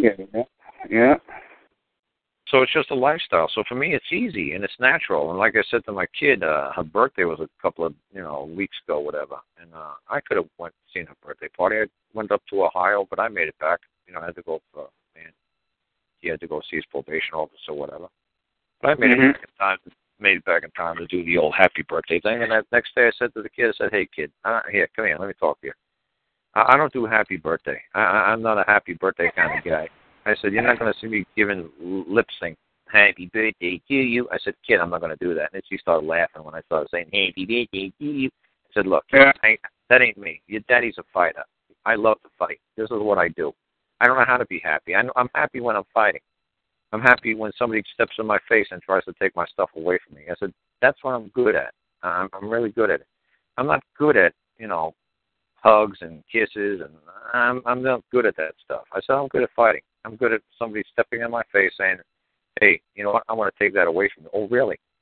Well, we're going to dance." And I said, "Your daddy's just a good fighter." I said, "I'll do Thanksgiving with you guys." I said, "But Christmas, nah. Easter, you're not going to see me for those holidays." I said, "But for Thanksgiving, I'll sit around and eat a meal with you guys." I said, "But then it's back to work." And it's funny, my kid, my Downs kid, obviously he's retarded, but he kind of wrote me a birthday card. It was funny. He said number one thing, like happy birthday, and obviously it's all spelled wrong. And then he wrote number one. He said, "I drew a picture of my dad." Kind of stick figure. It looks kind of Number two, my dad works hard. Number two, my dad works hard. And that's it. That was the whole birthday card. So I said, good. If this down kid knows anything of his dad, 1, I'm your dad. 2, dad works hard. And that's it. You know, and so it's funny. I mean, and that's what I want the son to think and all that, you know, too. So you're doing good. If that's all he knows of me is that his dad works hard. That's it. And, you know, they see me out here working. You know, the sun comes up, the sun goes down 7 days a week. They see me out here all the time working. You know, so and it's funny. I said to my son one day, I said, "Hey, go get Uncle Frankie." I said, "Uncle Frankie, he's my stepbrother, half brother." Mm-hmm. I said, "Is Uncle Frankie around?" And he's like, he says, my son said, "No." I said, "Is Uncle Frankie there?" He said, "No." I said, "Well, Uncle Frankie works hard." He says, "No, Uncle Frankie lazy. He sleeps." So I said, "Is Daddy lazy?" He says, "No, Daddy's got muscles. Daddy works hard." I said, "Good answer, kid. Good answer." Yeah. You know, so it's funny the kids, even a Downs kid ain't gonna bullshit you. No. He doesn't know how to bullshit. He's just like, no, Daddy's got muscles. Daddy works hard. Believe me, his mind is a lot more smarter in a lot of other areas that we have no knowledge about. You know what I'm saying? Yeah, it's a lot of fun just talking to somebody that there's no pretense, there's no hidden agenda, there's no no bullshit in his game. He's just going to tell you straight up. Uncle Frank. Yeah, but we get older that we lose that shit as adults. You know, it's fucked up. Yeah, that we try to want people to like us, or we want to give the right answer. He doesn't know the right answer, the wrong answer. He just could tell you what he witnesses. He could just tell you. He could give you his answer, you know. Yeah, Uncle Frankie's sleeping. Uncle Frankie lazy. You know. So, well, Daddy lazy? No, Daddy's got muscles. Daddy works. Oh, okay, good answer, kid. I like you. You know, you're all right. I was letting him help me spray paint today, man. Like, I got like an air compressor. And I was building a garage, a shop, and I was doing some I-beams. And he's all right. You know, I gave him the spray gun. I said, I didn't tell him here you go. I just gave him the spray gun, put it in his hand, and pointed the trigger, and said, do it. Bad it. So he was confident. He could shoot a spray gun. Obviously I'm not going to let him do it on his own. Obviously I'm going to stand there so he doesn't do the same I-beam for 5. How old is he now? I think he's 14, 15. He's up there. Yeah. But like I said, I'm obviously going to let him put a gallon of paint on, 3 inches of I-beam. But, he could see and he could hear and he can move. Right. So, I like to say, man, shit. That's what I said. He could care. Don't think they can. People that think they got it all there, then that don't, Oh, yeah, so I laughed at some kid from West Virginia that came up here, and he was complaining about how rough of a life he had. I said, yeah, take a look at my kid. I said, okay, you want to tell me your life is tough? Can you imagine being him? And he's like, oh, no. I said, look, dude, I said, you're a cutie pie, man. You must have skated through life. He's never had to do nothing. I said, look at this poor kid. I said, and luckily he's got both eyes, both limbs, he's got eyes, ears, and everything works. I said, there's other kids that, were born without legs or born without arms. So don't tell me how bad you had it. I said, you've had a, easy life. I said, so anybody calls me up and says, oh, my life is so tough. Oh, really? You got Downs? What? You got 2 arms, 2 legs? Yeah, well, you want me to show you some pictures of kids who don't? And you want to tell me how tough your life is? Like, well, I guess it's kind of tough. Yeah, I mean, you're kind of a crybaby. Yeah, it's all this time, man. It's what we do to ourselves, we think. Some we think wrong, we think right. Yeah, well, the man did apologize when he left. He says, I'm 29, but I'm a real young 29. He said, I'm sorry that I acted so young. He says, obviously it's going to take a lot for me to learn how to be a man. I said, oh, yeah. I said, because right now you try to pull these magic words in court, you still got to go past that judge who definitely is a man or knows when he sees a man and when he doesn't see a man in his court. I said, now, if you act like a man in his court, he'll let you slide. I said, you try to pull these magic words and you think just because you know these magic words, you're going to just laugh and get away with it. I said, the judge will say, you know what? You hit every single magic word. You're absolutely correct on every single point of law, and I'm still going to hold you guilty, and you're still going to go to jail. He's like, but wait a second, I'm a man. I'm looking for the man who done me wrong, and there ain't no man. He knows this common law. And he's like, the judge is going to say, you know what, kid? Sue me.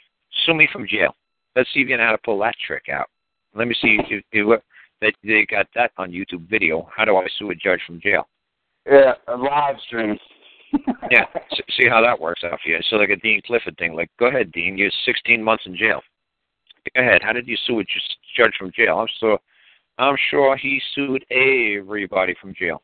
I'm sure he was letting all kinds of paperwork come flying out of that prison or that jail. He was in jail, not prison. Sorry about that. Yeah. I'm sure all kinds of paperwork was flying through. I'm sure he's suing everybody. I'm sure not one piece of that damn paperwork, all that paperwork he put in went anywhere, in any court. I'm sure it's just all sitting there. Because they're like, yeah, so what? You know what? Sue me. Yeah. When I walked into the second appearance for what I called you about, I walked in and I said, I'm me, I'm Ryan, I'm appearing as a man today, just in case anybody had any questions with that. I'm a man, I'm a real man, and I'm here. And he goes, well, sir, I just want you to know that I never disputed the fact that you're a real man. So yeah. I didn't know if he just blowing his smoke, but now I don't know. I think he was being nice. Well, like I said, you got to be very careful if you're talking about a driver's license, because if you're only going in there, that's how I met one man in Canada. He got some advice from somebody who said, just go to court and something like I do, saying like you're just a man and you're not defendant and not whatever. So the judge said, oh, good. Since the defendant isn't here and the only person that's here is the wife, I'm going to give the bank accounts to the wife, the house to the wife, the car to the wife, the kids to the wife. I'm going to give everything to the wife until the husband appears. So since the husband won't appear, I don't see him here, and obviously the man is still standing right in front of the judge, and I only see, I can't see a man because I don't have jurisdiction over a man. I'm going to have to give every single thing to the wife because that's what I have jurisdiction over, the wife and the husband. I don't have jurisdiction over a man. So too bad the husband didn't show up, because I'm going to give every single damn thing to the wife who did appear, because the husband will not appear. So that's what's happened to you, a lot of you guys who have driver's licenses and stuff. It's like, I'm a man, da-da-da. Oh, well, since the driver's license, the defendant did not appear, I'm going to have to make a ruling against the defendant. And the driver's license is suspended against the legal person known as, whatever your name is, Jack Smith, Jack Jones, whatever. Yeah. And that's what they're going to do to you. And that's, you're going to like, hey, wait a second, I'm standing right here. You can't do that. I'm just asking for the man that, oh, look, we're looking for the legal person. If the legal person is not here, we're going to hold the trial in his absentia, and the license is going to be suspended indefinitely until the defendant appears. And that's what they're going to do to you guys. You guys go into this, I'm a man. It's like, yeah, great, lovely. Nobody's disputing you're a man. We're looking for the legal person. We're looking for the guy who's got the driver's license.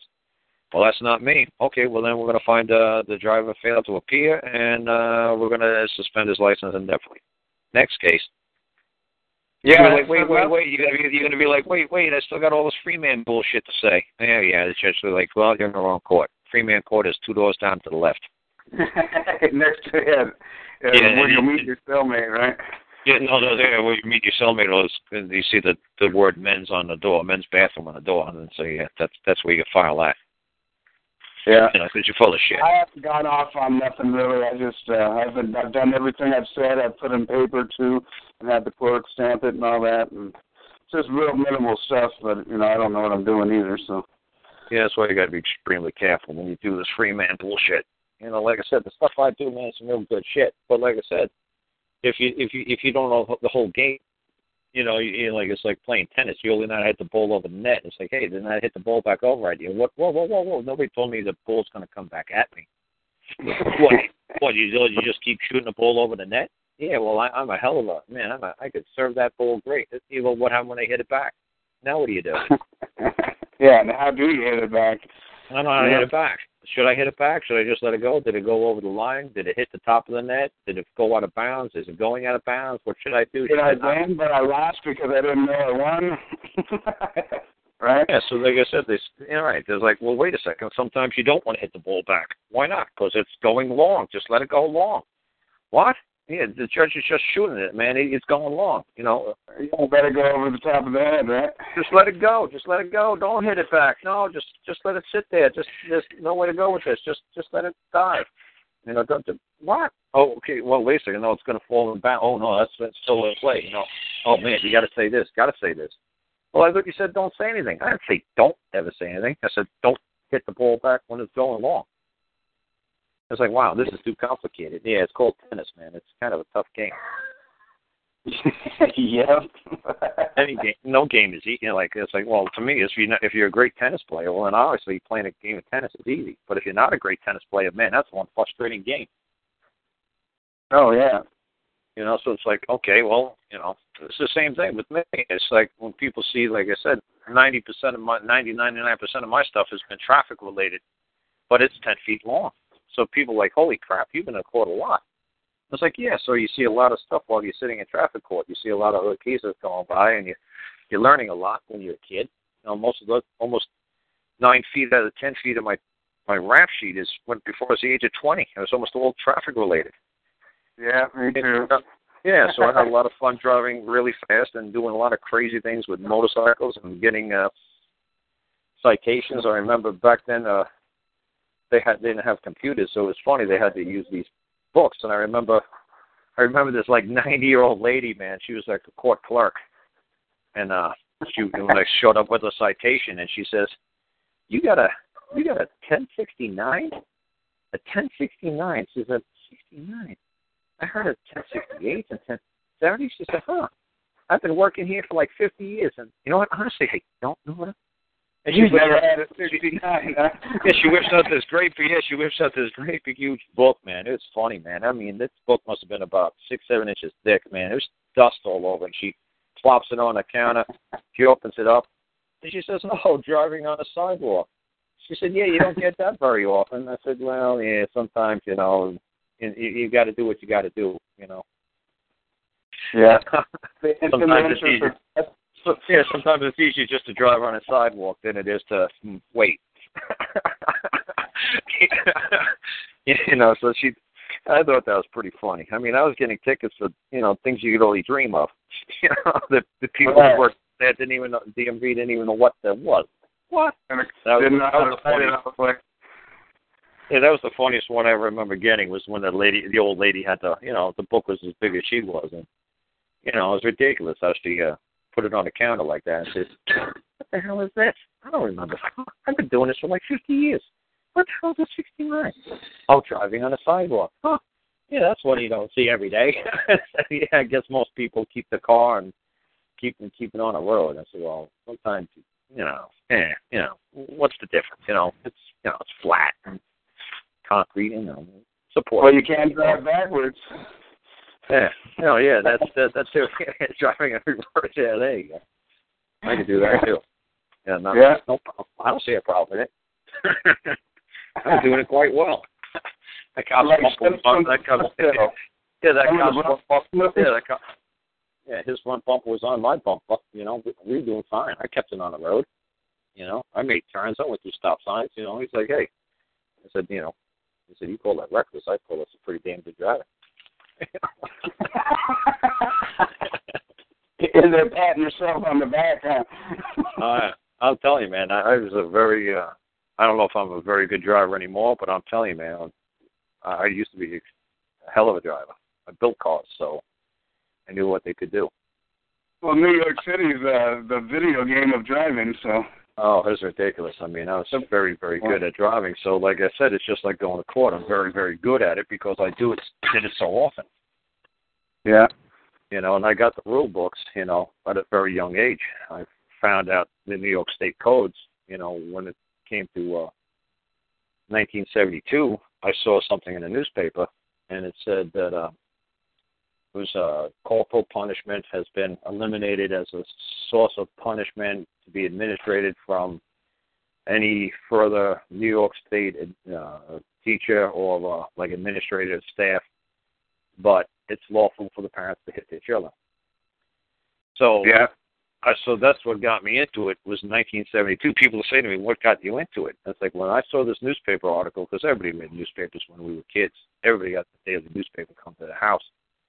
And when I saw that it said it's illegal for New York State administrators and teachers and, to administer corporal punishment upon the student body, like that legal part of it was 20 words long.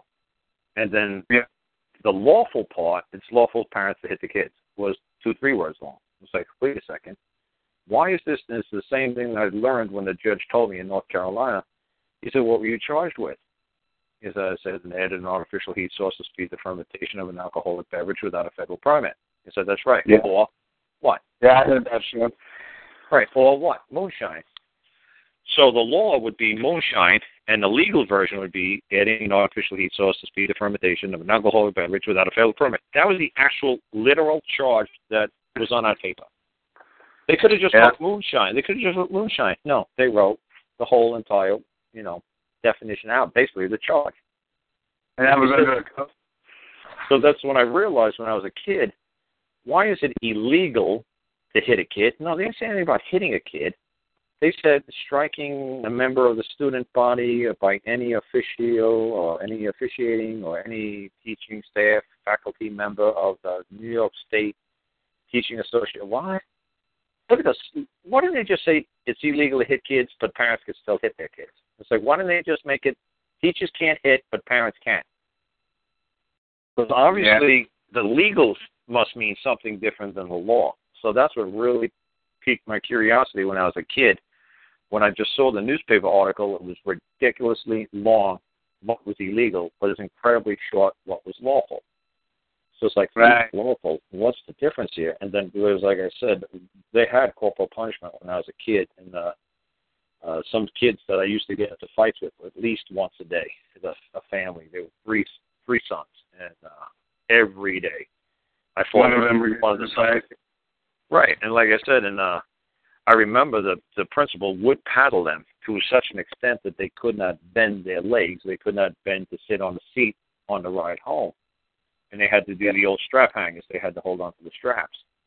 And every time the bus or train, whatever, hit a bump, the kids would just burst out crying. They'd try to play tough guy, not cry, but they would just start squealing like little girls. It's like, wow, these bullies turned into little candy asses, those got their asses whooped. Man, that principal must have really put a lick into them to make them, bleed like they're bleeding. So that terrified me that a teacher or a principal could hit me to that extent, that I could not bend my legs. So man, I was terrified. I mean, they kept me in total terror. I was such a great student up until 1972, and once I realized the difference between legal and lawful, and they could no longer administrate corporal punishment, whatever that meant, I realized the hitting days were over. Oh man, it was like, I just, like, hallelujah, like the chains would break loose, and now freedom of the brain. Right, now I could be an asshole. I've been an asshole my whole, but I, had to contain myself in school because I didn't want my ass beat by these teachers.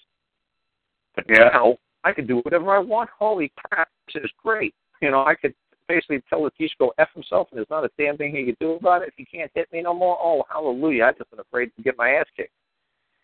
But now they can't do it no more. Holy cow, like freedom at last. Now I could be me. You see the big thing is the legal and lawful. That's what I'm trying to explain about the legal and the lawful. When you see something legal, it's extremely convoluted and a lot of words. And like the judge in North Carolina taught me, he says, look, son, if they really wanted you, if they really wanted you to find you guilty and throw you in jail, he said they would have charged you with a robbery, theft, murder, kidnapping, assault. He said they would have made it a one word. He said they would have not allowed a loophole in there. He said they would have made it crystal clear that they wanted you to sit in jail. He said, but when they said add an artificial heat source, speed the fermentation, alcohol, out of federal permit. He said, obviously, if you had a lawyer worth a damn, he would have just got the loophole, and he said you would have got out of here. He said, but the loophole is artificial. He said you just should have said a natural heat source. He said that's just one off the top of my head. And that's all I'm doing with you guys. I'm doing exactly what that judge in North Carolina did. And I said, look, just off the top of my head, what were you charged with? This is what you're charged with. Okay, go in there and tell the judge you did this. You didn't do this, you did that. Yes, you did something. Yes, it might be considered wrong or illegal or unlawful, but that's not what I'm charged with. I'm charged with this, not that. Right. And that's how you can play the game. Yeah. We have one more person with their hand up. I'm sorry. We have a man with their hand up. I appreciate you guys. All right. Thank you, Seattle. Okay, Let's good see. night. Good night. R.A. Law, you've been unmuted. Oops. Who? You've been unmuted. Did you have a question? Yeah, cool. Hey, Karl, how are you? Who? I said, hi, Karl. How you going? Okay. Who did Angela say you were? This is R.A. Rodrigo. Ron. Go ahead. What is your name? Yeah, I can't really hear him. It sounds like he's talking in a tube or something like that. I know. You sound terrible. Sorry, I just got to move a bit closer. There we are. Is that a bit better? A little bit. It's echo chamber. Is it better? I don't know. Okay, Talk. Yeah, okay. Well, I just had a little bit of just a quick question in regards to what you were saying before. When the I think it was a case what you just mentioned where the husband and wife were in court and the defendant didn't show up, and so the judge couldn't recognize the man. Would, like you mentioned earlier and before, could that man have stood in court and said, okay, well, you know what? Okay, now I'm a person. There you go. I've showed up into court, and now I'm a man. There you go. Would that have satisfied the man acting as judge? Yeah, I'm trying to answer that. He's not breaking up. It just sounds. It's like, funny. yeah, you're like in a hollow tube, or it sounds. Is there any way you can? Like if you ever had I have drums, man. I have drums, so it's like you're talking into a drum. I mean, it's funny. It's vibrating in a weird way, but I kind of heard you say something. It's very bassy. About if you go into court and you play all this man stuff, and then he goes for the person, and then you're looking for and you switch back over to man to try to get the judge to act as a man, but then you have to get the judge to say that it's his court where he'd have to bear liability. So it's a lot. It's just it was a hard question to understand. I mean, I kind of understood the question. Yeah, but, yeah. I'll ask it again. So if a man rocks up into court, you know. Okay, you know what? You're going to ask me the question. You know what you're going to do? You're going to say 3 or 4 words and then stop, and I'll try to repeat what you said. Yeah. If the husband rocks up in court. If a husband walks up into court, what? Yep. If the husband comes to court. If the what comes to court? The husband. You know, husband and wife. Oh, husband and wife. Okay, if the husband comes to court. Okay. Yeah, sorry, I've got problems with. I don't even know where the mic is, man. Sorry. Yeah, if the husband goes to court and then he says, well, and he tries to do the whole free man stuff, and the judge says, just stop. Just say a couple words and stop. And then you said, if the husband comes to court and he tries to play free man stuff. That's what you said so far? Okay, and this is that's, when you listen to Angela's show, you'll see how horrible you sound. Okay? Yeah. Okay. I know, just say a couple of words and then stop. Okay? So you said the husband comes to court and he tries to play free man stuff. Okay? And say a couple more words and then stop. The judge can't see a man? The judge can't see a man. Is that what you said? The judge can't see a man? Yep. Okay. See, you mean visually impaired, or see as he understands that there's a man there? Understands. That's right, because he doesn't want to bear liability because he can't judge his fellow man. That's right. Okay. Yep. Then he says, like what you said, okay, he's going to give everything to the wife. Yes, well, then he... Okay. He's going to give everything to the wife? Yeah. He's going to give everything to the wife. It's really difficult to understand what you're saying. He said that he's really muffled. All right. Is that a bit better? No, absolutely not. Like I said, no matter what you're doing. Are you on Skype or something like that, talking to a microphone or something? Yeah, I'm on Skype. Yeah, that's got to be it. But yeah, I kind of hear what you're trying to say. You're trying to say if the man comes to court as a husband, he tries to play his free man stuff, and the judge gives everything to the wife. Yeah, because the defendant hasn't shown up in court. The defendant hasn't shown up in court. Okay. Yep. What if he says to the judge. Okay, whatever he says to the judge. Now I'm the person. Now I'm the defendant. Yep. Oh, then the trial. And now I'm back to the man. Then the trial commences. And what about? He said, "Now I'm back to the man." Then the judge can't see anymore. He doesn't. It's totally back to a blank screen again. The judge can't. Okay. The judge isn't stupid enough to try to judge this fellow. No judge has ever put a man in jail. No judge has ever put a man in jail. They put defendants in jail. They put people in contempt of court in jail. They put people who were convicted into jail. No judge has ever put a man into jail. He's always put defendants. The judge can't just walk down through the town street, and says, "Hey, man, get over here. What? You're going to jail. What? I'm the judge, and you're going to jail. What? I don't like what I just seen you do. You know, you're going to jail." The judge just can't walk down the street and just say, "I don't like what you did. I'm going to hold you in contempt. I'm the judge. Look at all the stripes on them. Look at how big my wig is. You're a man, and you're going to jail." No, he can only put defendants. The judge could only put defendants who've been right. The judge could only put defendants, legal persons, in jail. The judge can't put a man in jail. And if you don't know how to separate yourself from being a legal person and being a man, oh well.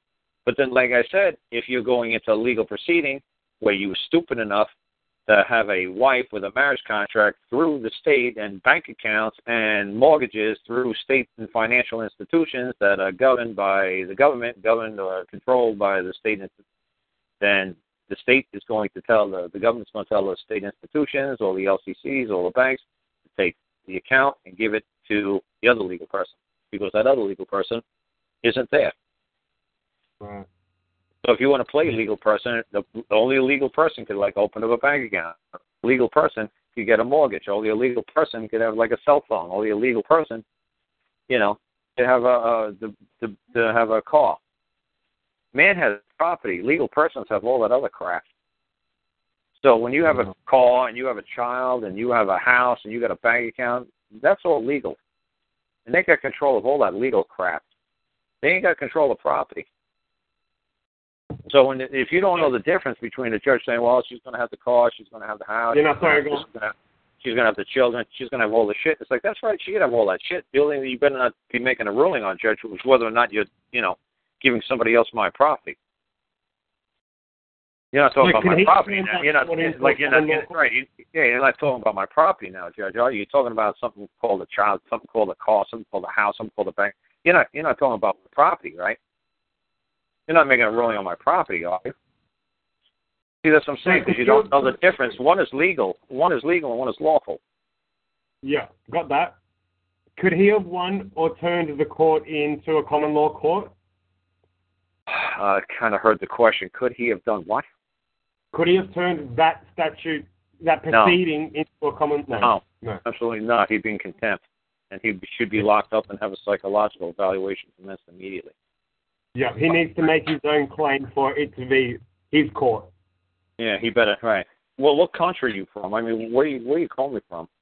Australia. Oh, okay. And what was your name? Rod. Rod? Rodrigo. Remember? Yeah, we talked about my name last time. Rodrigo Aguirre. Okay. We were talking about your kangaroo and your koala bear, you said? No, my name. Oh, your name. Your name is Rod, R-O-D, like Rodney, like Rod? Rodrigo. Oh, Rodrigo. Oh, wow. That's an Aboriginal name. I'm Chilean. Yeah. South American. Oh, yeah. Okay. Yeah. That's not a very Aboriginal. This conversation before, so. Anyway. Well, that's the translation of your Aboriginal click clack ping pong name there, right? Whatever. Like Karl Lentz is a better name. Yeah, that's right. Anyway. That's right. Their first, what are they? Their First Nation is, or First Settlers? What are they called? They don't like to be called Aboriginals. They like to be called First People or First Nations or. I don't know. They're changing all the time. It's just stupid anyway. Yeah, but what's funny is, but they could drive without insurance, and they could drive without licenses, and they could drive without registrations.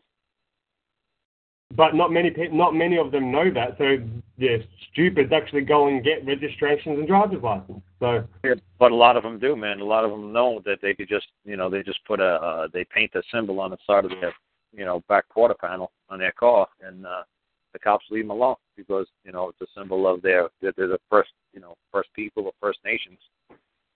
yeah, this is what you were bringing up last time we had a chat, and I really didn't understand it because you got some other guy on the call, and right, okay. Yep, they said it's the same damn thing. You find the first people, the First Nations people everywhere. Canada, United States, Mexico, Australia. You find the First Nations people, and this is all they do, is they let the government aware that, when you see a feather hanging off our windshield, man, that means we're First Nation people, and let us be.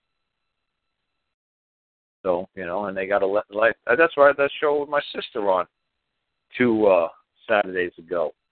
I said, you people don't believe me? Oh, good. You know what? She's teaching all the Navajos down there, and she's in Gallup, New Mexico right now as we speak. I said, let me get my sister on the phone, and she could tell you the wonderful world of driving without policemen and without blue lights in your rear view mirror and without worrying about laws and traffic laws.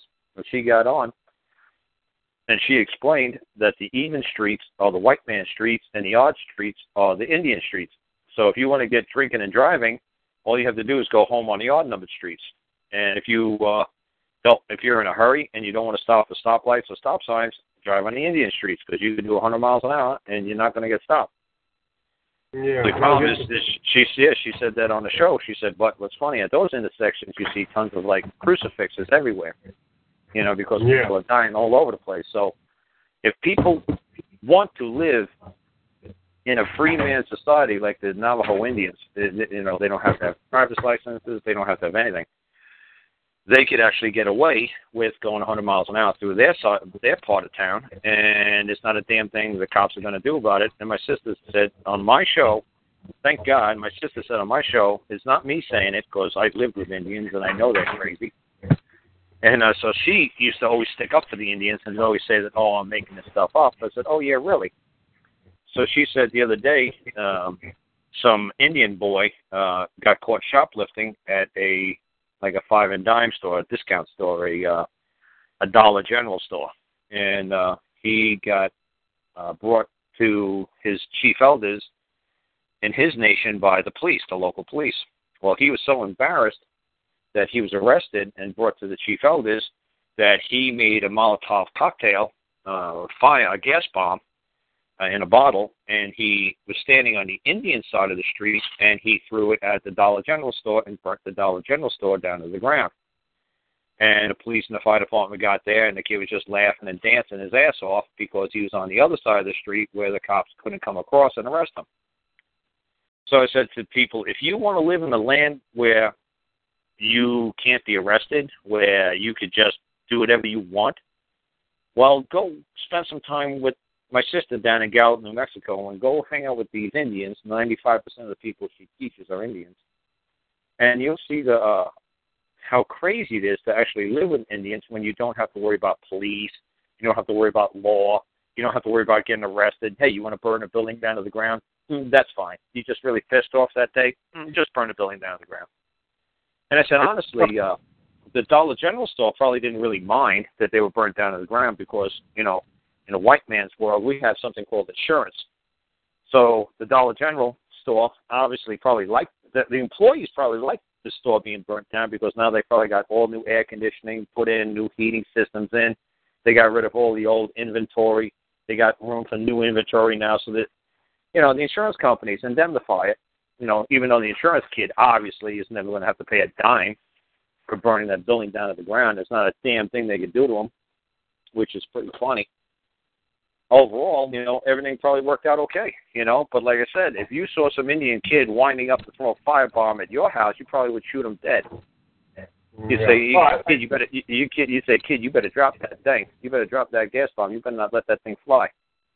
You say, I'm going to burn your house down. Okay, but like I said, in a white man's world, it's like, go ahead, burn my house down to the ground. I don't care. I got $1 million insurance policy on that baby. Go ahead, light it up, kid. So what's your stance on driver's license? Huh? What's your stance on driver's license then? What do they do with driver's licenses? What is your stance on that? I kind of understand the driver's license question. What is your stance? Do you believe that we all should have a driver's license even when it's meant to be for commercial use? Well, like I said, the big thing is if you don't have driver's licenses, it's like I said, these freemen movements are the kind of people like go to Keene, New Hampshire, like a porcupine experiment, whatever they call it up there. And these people are actually going into towns that have been around for 300-400 years, and they're trying to say, well, we don't need licenses. We could drive drunk. We could smoke pot. We could walk around naked. And I'm like, hey, if you want to make your own community, there's about 20 miles north, there's tons of forest and trees. Make your own damn city, make your own damn town, make your own damn laws, but leave these people alone. They've been there for 400 years. If they want driver's licenses, if they want license plates, let them be. You didn't have to come from all over the world to occupy Keene, New Hampshire. Go make your own damn town. Go find a ghost town out in the middle of nowhere in Utah, Nevada, Texas. Go find a ghost town, that people built and all the gold is gone, all the silver is gone. Go occupy those towns. Don't occupy. You can't. The government claims all of it as well. The government claims all of it. The what? How can you go build your own little town when the government claims every bit of land? No, that's ridiculous. Because that's because you don't know how to say that that's public land, and they're just holding it, waiting for somebody in the public to come and make a claim. No, in this country, no, we can do that. We can make a claim for public land, that we're going to occupy the public land, and that we're going to work the land, and that we're going to either mine or cultivate on it. We're going to make farmland out of it. No, the government allows you to do homesteading here in this country.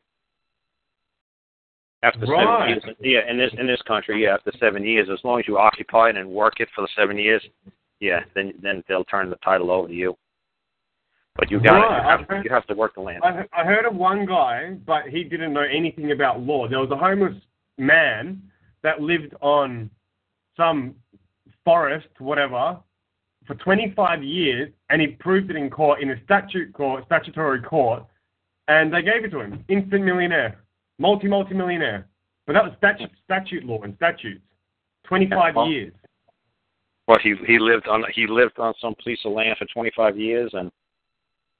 Yeah, homeless under trees and the works. Right, and then they did what? They gave it to him or something? You're saying? Yeah, gave it to him. Yeah, but like I said, it's the law. It's a law that's been around forever, and especially in this country because they want people to occupy desolate areas, and that's how towns grew and expanded.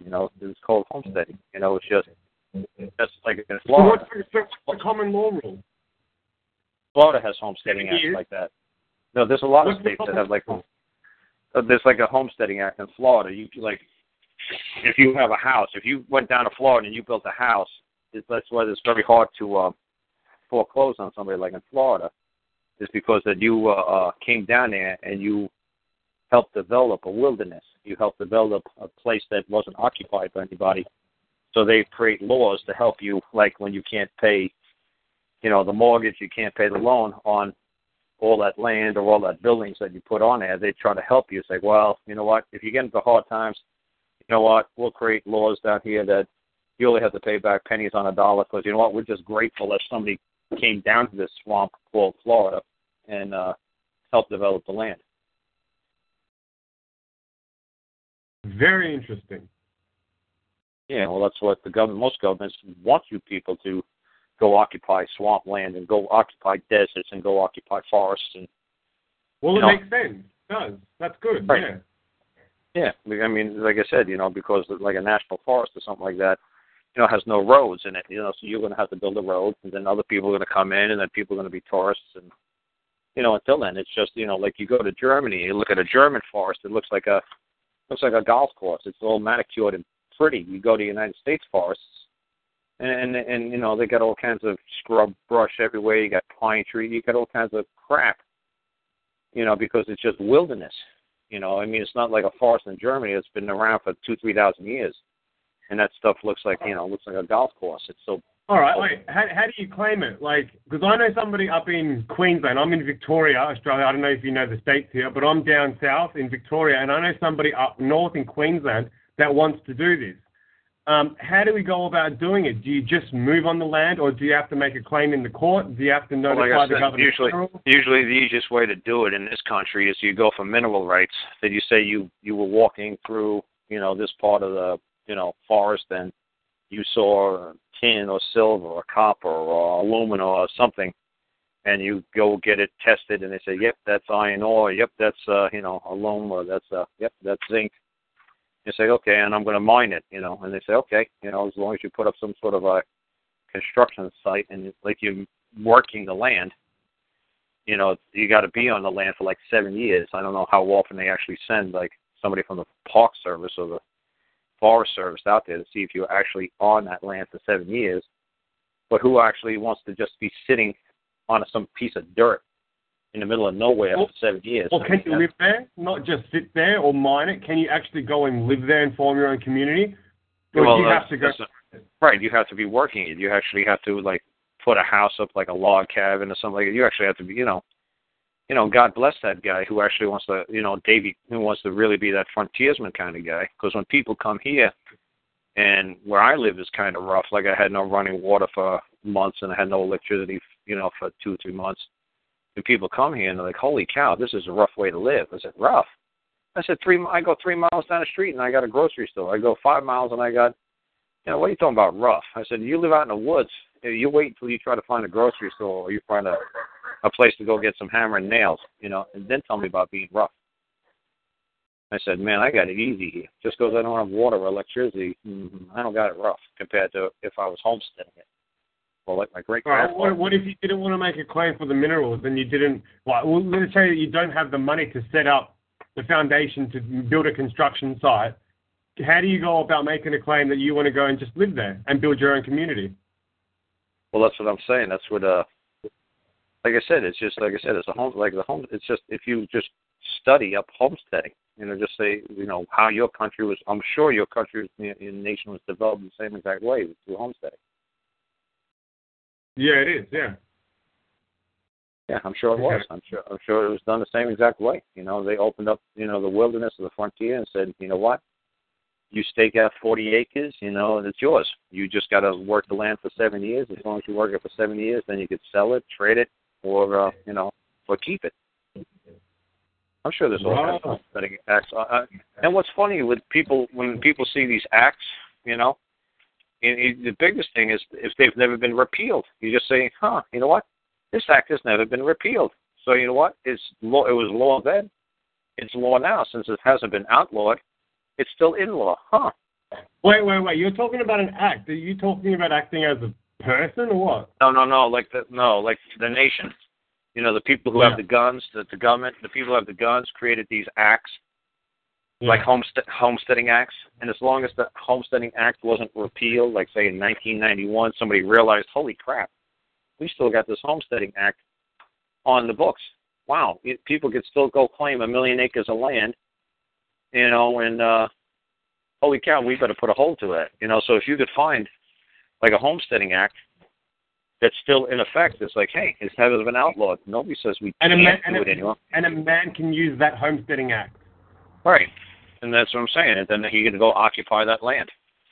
And even if he didn't have a Homesteading Act, he could still go occupy the land. And they could say, is this a public land? Is this a public forest? Yes, but I'm going to claim, as a member of the public, I'm going to claim this section of the forest or this section of the land. And I'm going to use it. If anybody has an objection or anybody has another claim to wanting to use this land, let me know. And we'll work out some sort of compromise or a deal. But until somebody comes forward, you know what? I'm going to go use this public land because I'm the public, and my public servants, are there to make sure that I have access to that land. That's what they're here for, is a public land. To see, that's the whole mindset. Right, that's the whole mindset, is that's the public land. And that's what people wanted to grow pot in marijuana or whatever in Canada. So I said, why are you doing it on your property? Why did, like I said, that's kind of crazy because, this guy's wife got arrested, his son got shackled, his wife got shackled. I said, look, instead of putting your family at risk, why don't you just go get some public land and go grow it on some public land? And then if they touch your property, you've got a claim against whoever the man touches your property and steals your property. Right. Well, like I said, you tell the public officials, look, I'm going to be using public land to cultivate hemp or whatever you want to call it. And if anybody's got a problem with me cultivating hemp on this public land, especially another man, another member of the public, let me know. I'll take it under advisement, if a public official tells me I shouldn't do it. But a public official can't tell a member of the public what he can and cannot do. Yeah. You build roads on that public land that you claimed. When you claim that public land, does that become property of your own? Well, it's like I said, people always have this argument all the time. Do anybody have the right to own any land? Honestly, because somebody like. Trying to think of the two people that I could think of really famous in this country. One is Ted Turner, who ran CNN, and the other guy is Hank Williams Jr. They basically own millions and millions of acres of land up in Lake Montana and North Dakota. They basically own the state because the land was so cheap that they were buying, thousands of acres for pennies. So they're like the biggest landowners here in this country. But like I said, when you hear that there's two people, it's two men that own millions of acres, that kind of sounds funny. But nobody's living up there, but it still sounds kind of funny. Do they really own that land? If you wanted to go from point A to point B, you really have to drive 500 miles or 1,000 miles around this guy's fence. Or can you just go straight across this? Can you really? If this guy's land goes 1,000 miles this way and 500 miles this way, and you got to go straight across the middle, do I really got to go all the way around this guy's fence, or can I just say, hey, you know what? I'm going through this guy's fence. I'm taking it down my way. Huh? Do you need permission, or can you go through it without permission? That's right. That's That's always the big argument since time began. If you take the fence down, and you put it back up, and you can't continue with your travels, and then you get to the other side, you take this fence down, and you put it back up, did you do any harm? Did you do any damage? Just because you trespassed on this man's land, he's got millions of acres. It's 1,000 kilometers this way and 500 kilometers this way. What am I supposed to do? Drive all the way around? Or I'm just going to drive straight through? It's like, hey, you trespassed. Okay, well, where's the damage? Did I damage the land? Did I damage your crops? No. Did I damage any animals? No. Well, you just weren't supposed to go here. Didn't you see the sign that said for the next 1,000 miles, this is my land? It's like, honestly, I really didn't give a shit if that was your land. Honestly, I just wanted to go from point A to point B, and your land just happened to be my way.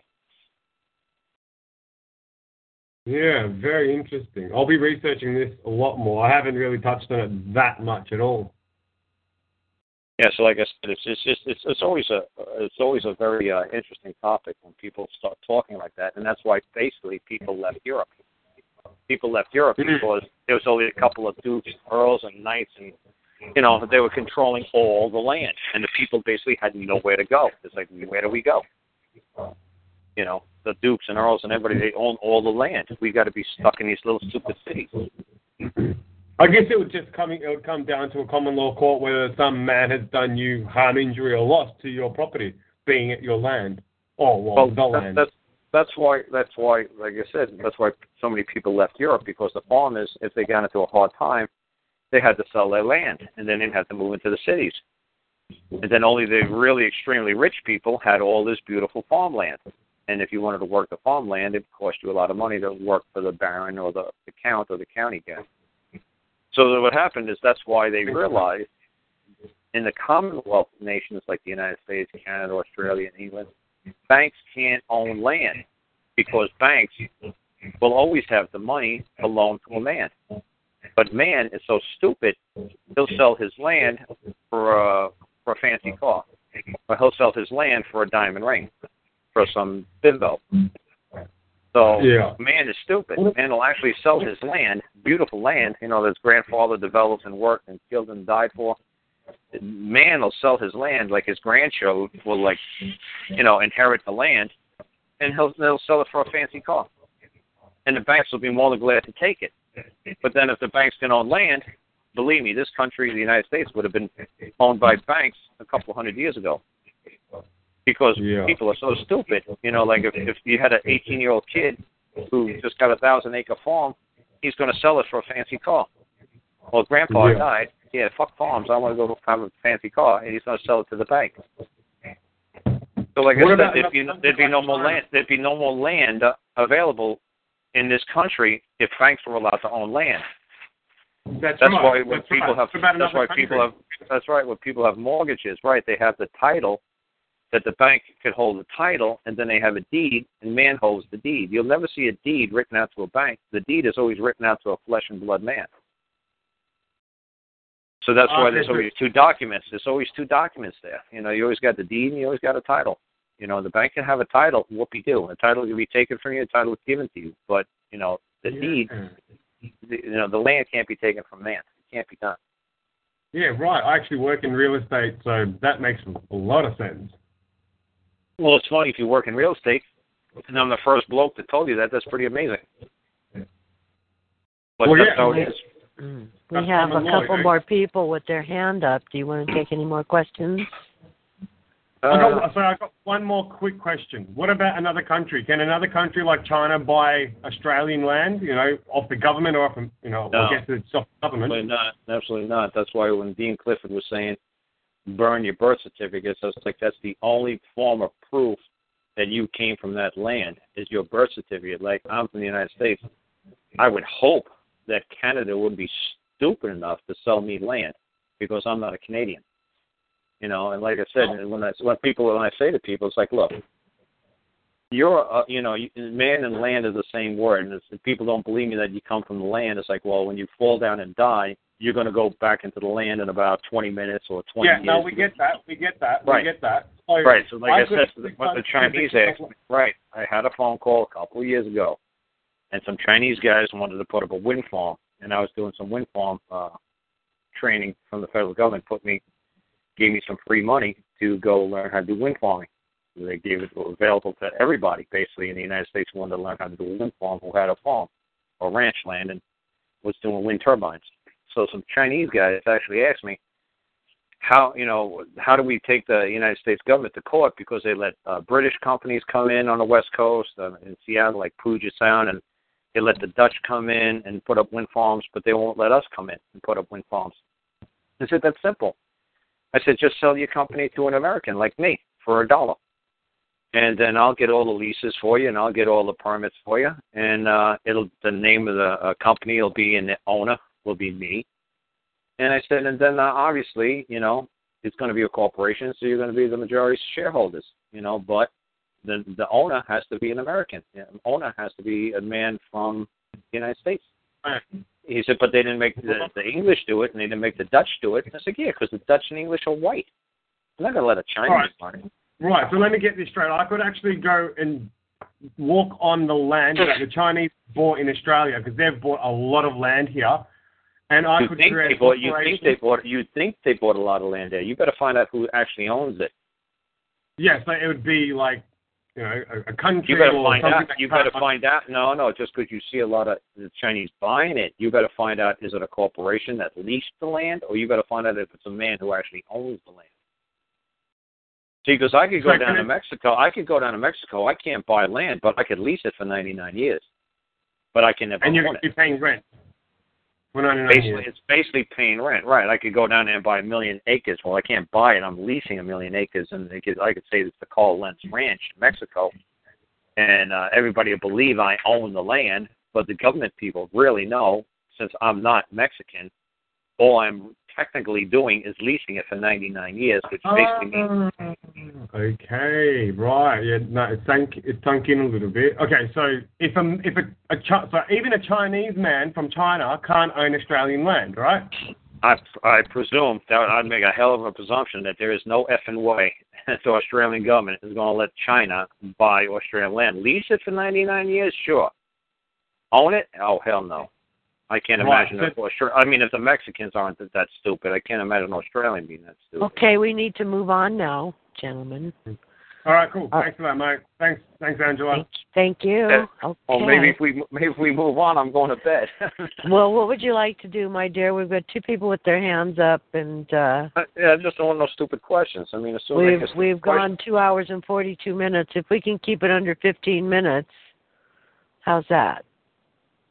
Yeah, I guess they could ask the question real quick. I mean, if I don't want to answer it, I'll just say call me. That's all I'll do. I'll just say call me. Okay, Budman, 459. What's the question? Well, first, Angela, I want to ask you a question. I think I heard some time ago that there was a group of people that were getting their own insurance pool together that like didn't have driver's license. Does that ring a bell? Yeah, a long time ago. Some people were doing that. I don't know if it worked. Yeah, but like they got into trouble. Oh, no. They got in trouble? No, I mean, you got Mormons do it. No. You know, Amish people do it. No, everybody create your own insurance company. Did you say they got in trouble? Yeah, I thought they did. It was a guy named it's funny, his name was Rodrigo, I believe, and he was they created their own insurance. This was up in Oregon. And Maria was in on it, I think, and I think Rod knew about it, Rod Class and them. This was 10 or 15 years ago.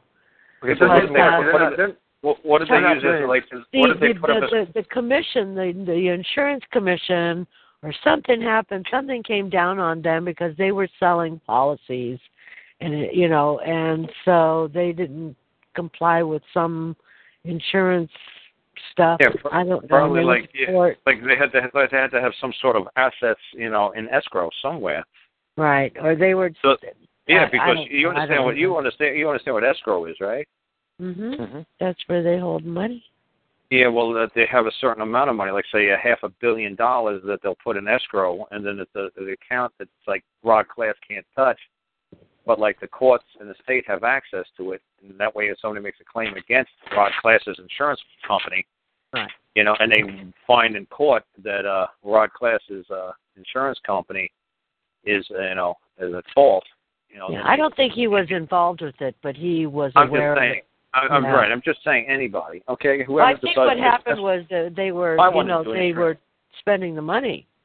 Right. Well, I'm saying if they didn't have it in one of those escrow accounts or something. Right. That's what I'm saying. If I wanted to have an insurance company, call Lentz as an insurance company. Obviously, I tell the Secretary of State I'm going to be issuing indemnification insurance policies in the state, and where would you like me to put, and how many funds would require or would satisfy the state, for me to, start issuing out insurance policies.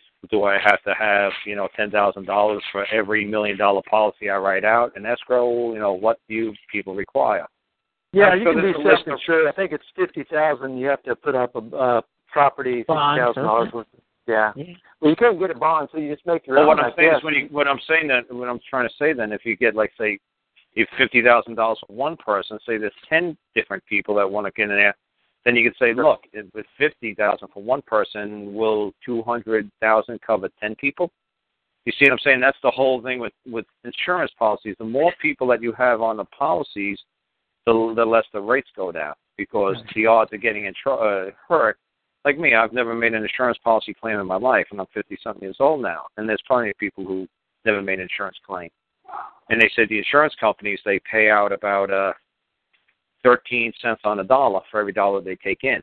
But obviously, if you have a big pool of people, obviously, the amount of money that you have to probably have is to cover each, individual in that policy, member of that policy, is probably very tiny. But if you only have three people, wants to go in on one. Right. Like you said, if you're the only person, obviously you better put up $50,000 up front, But obviously, if you can have, 10, 20, 30, 40, 50, 50,000 people, obviously the amount that you have to put in per, covered individual, I'm sure is going to be minimal. Well, if we can get a bunch of people on the call, maybe we can get a discount or something. There you go. He'd have to do like an Alex Jones kind of crowd where there's 1 million people listening, Well, Carl, I will ask you. I've got a friend that's in jail, and we're trying to get a habeas corpus filed on him, and they won't.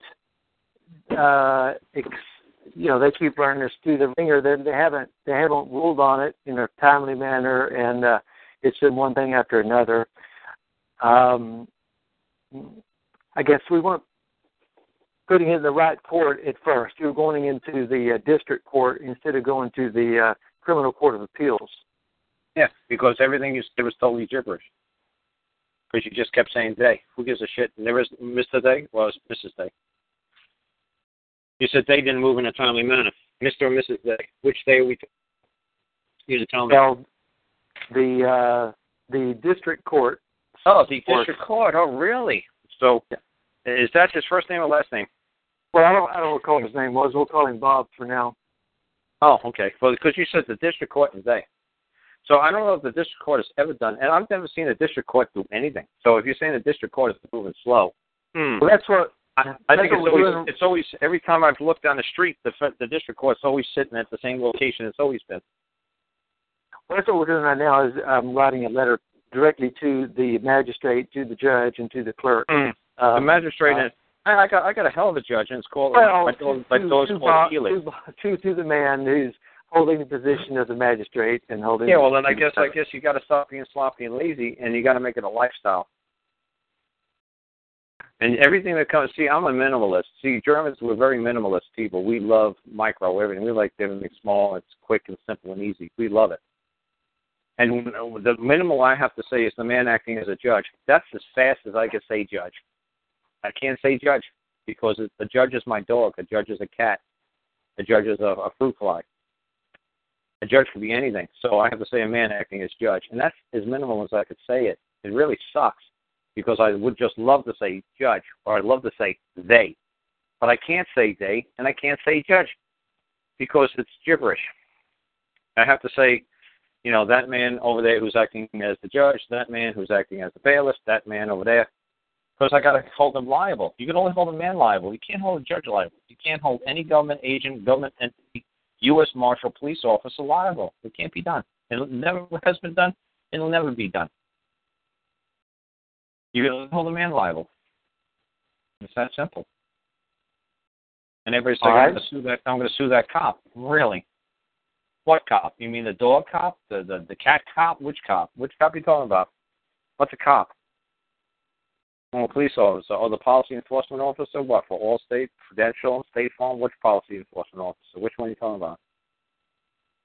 You mean the man who's wearing that blue uniform? Oh, yeah, you could sue him. Sue the police officer? Funny, are you on drugs? Oh, you're from California. They've also been, they claim that we had to fill out a standard form, but when the standard form is defined as having the essential elements.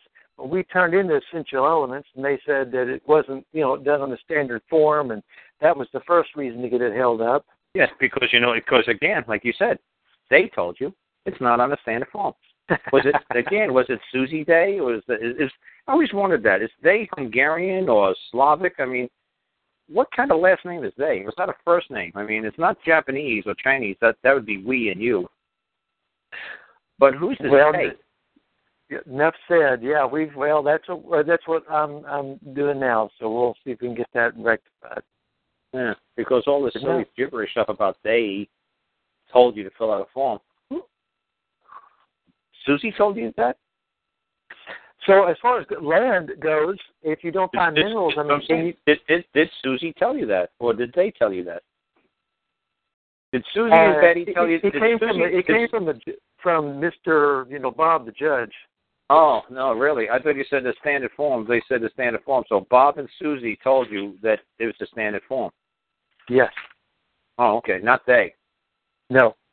Yeah, okay. So why did you ask Bob and Susie, who are they, to tell you what to do? Oh, no, that's right, because that'd be standing up to authority, and you got to be from New York City to have that kind of attitude. To say, hey, Bob, hey, Susie, who are you talking to? I'm talking to you. Oh, really? And how are you better than me again? Or what, you don't wipe your behind like I do? Or you don't put your pants in one leg at a time? See, that's what my dad told me. He said, I don't care if you're JFK. I don't care if you're the Pope. You put your leg on the pants one leg at a time just like everybody else. I don't care if you're Jesus Christ. I guarantee he wiped his ass the same way you're going to wipe yours. He says, you don't take shit from nobody. They ain't no better than you. So see, I had this whole mentality since I was a little tiny kid. My dad had absolutely no respect for any kind of authority. To somebody thinking that they're better than him. Absolutely, he couldn't read or write English. He couldn't care less if you threw a piece of paper and said, you see what that says? Nope. You see what it says? This is the law, and you got to obey the law. What law? On this piece of paper? Huh. I didn't write that thing. Did you write it? No. I certainly can't read it. I certainly didn't write it. So who the hell are you trying to tell me? Did you write that law? No. That's not my law. That's not your law. So who the fuck's law is this? Well, it's just a law. How the fuck do I know? Well, I'm telling you, I'm a cop. Oh, and I'm going to trust a cop. I'm going to trust some strange cop I've never met before in my life. Tell me what that thing says. Oh, you're out of your mind. What do you think? I'm some stupid Indian and this is a treaty? And I'm going to believe you? Oh, please. I don't fall for that. Do I look like an Indian? Do I look that stupid? It's a lifestyle, dude. And then it's so simple. It's so simple to fly these courts. It's so simple to get to these habeas corpus. It's so simple. When you know how to act like a man because you're talking to another man. But no, you're not talking to another man. You're talking to a they. You're talking to all kinds of crazy shit. You're talking to something called a judge. A dog's a hell of a judge, whether or not he should, eat this bone or shouldn't eat this bone. He's a hell of a judge. You want to meet my dog? He's a hell of a judge. Because you guys are just nuts. And that's why I said I've always felt really alone, man, because you guys I try to explain this stuff to people, and people just look at me like, oh, now you're just being silly, Karl. Oh, now you're just being stupid. Oh, you know what I mean, Karl. You know what they mean. They're going to come and get us, the IRS. Oh, the IRS. Oh, that's scary. 3-letter words, 3 letters are going to come after me, and something called an IRS. How big is the IRS? Oh, it's big. Oh, it is powerful. Oh, is it kind of like one of these giant ant, horror movies? It's like a grasshopper or a cricket. I mean, what does an IRS look like? Well, what was it? The Bundys who had their cows and such up on the federal land, and the feds were trying to kick them off. It was on public land. It was on public land. It wasn't on federal land. It was on public. Well, excuse me. But yeah, it was the federal Bureau of Land Management that was trying to kick them off. Yeah, because we, the public, put them in charge to make sure people like Bundys aren't run around destroying public land without compensation. That's all they were asking them for. Compensate us. If you want to put your 1 million cows up here, not a problem. You want to pay us? The Bundys said yes. The Bundys paid them for a couple of years, and then the Bundys said, you know what? Screw them. That's public land. We're the public. We're going to use this land. And the feds were like, no, we had an agreement. You said you'd pay us like $1 an acre, and you won't pay us the $50 yours, so get off the land. Like, no. Well, he was saying it should be paid to the state. Wasn't that the disagreement? Oh, who gives a damn? He wasn't going to pay a dime. He was just trying to get out of paying. It wasn't that much money they wanted. They didn't want that much money. Well, everybody knew the rules up there. It's public land. If you want to use public land, that's fine. And he was allowed to use it. And he agreed to pay a certain amount of money. And he was paying it. Then all of a sudden they stopped. Okay, why did they stop? Oh, well, now I want to pay the state instead. Hey, you know what? Modify the contract. Change it. Go to court and say, hey, you know what? Let's do a declaratory judgment. Let's do a DJ real quick. Let's ask a judge his opinion. Hey, do you think it should go to the state? Do you think it should go to the feds? No. What did they do? They just stopped paying. So when they stopped paying the feds, did they stop paying the state? No. So don't tell me that they thought it should go to the state, because I want to see the check that they wrote out to the state instead of writing it out to the feds, because they didn't. Okay, let's wrap that up, and we're going to West Maryland real quick.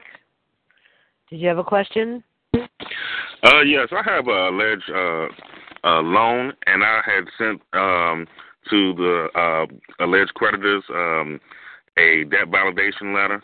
So I sent it out, and I put in there that if they transfer or sell the loan within the 30 days without them validating the loan, then they would have to pay X amount of dollars.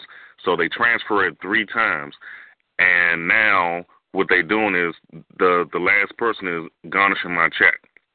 So now I want to, and I had everything notarized, and I sent certified mail. So now I would like to go on the offense and file a complaint, but I'm trying to wonder what steps do I take to file a complaint? Where do I file a complaint? And then how do I go after their bonds?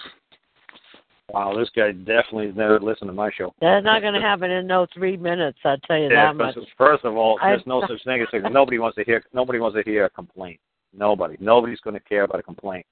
The first thing that you said is if you sent some sort of letter, they transfer sell, da. Yeah, well, if that's not written as a provision in the original contract, you can't modify what the original contract, what they wish to do with it, unless you stipulate it before you underwrote the document that you signed for that loan. Now, if you wrote in the loan the very first day that you got the loan, say, oh, no, I'm going to put all these clauses and conditions and all these exemptions in there. I'm going to say, well, you can't transfer, sell, da, without my direct consent. Now, if you sign the loan, you have to live with those terms and conditions of the loan. Now, if you come up with a great idea, you know what? I'm not going to let them sell it. I'm not going to let them do this. I'm not going to let them do that. And if they try to do that, I'm going to do this, and this to them. Well, the court's going to throw you out laughing at you because it's not part of the original conditions of the contract of the loan. Even though I never had a loan with them at all? I thought you said you had a loan. It's a alleged loan because I never contracted with whoever sent me a letter saying they wanted to collect money from me. It's a holder in due course. You never heard of the holder in due course? No. Okay, it's just very simple. I'll do it really quick. Say Popeye and Pluto and Wimpy. Okay, we'll do Popeye.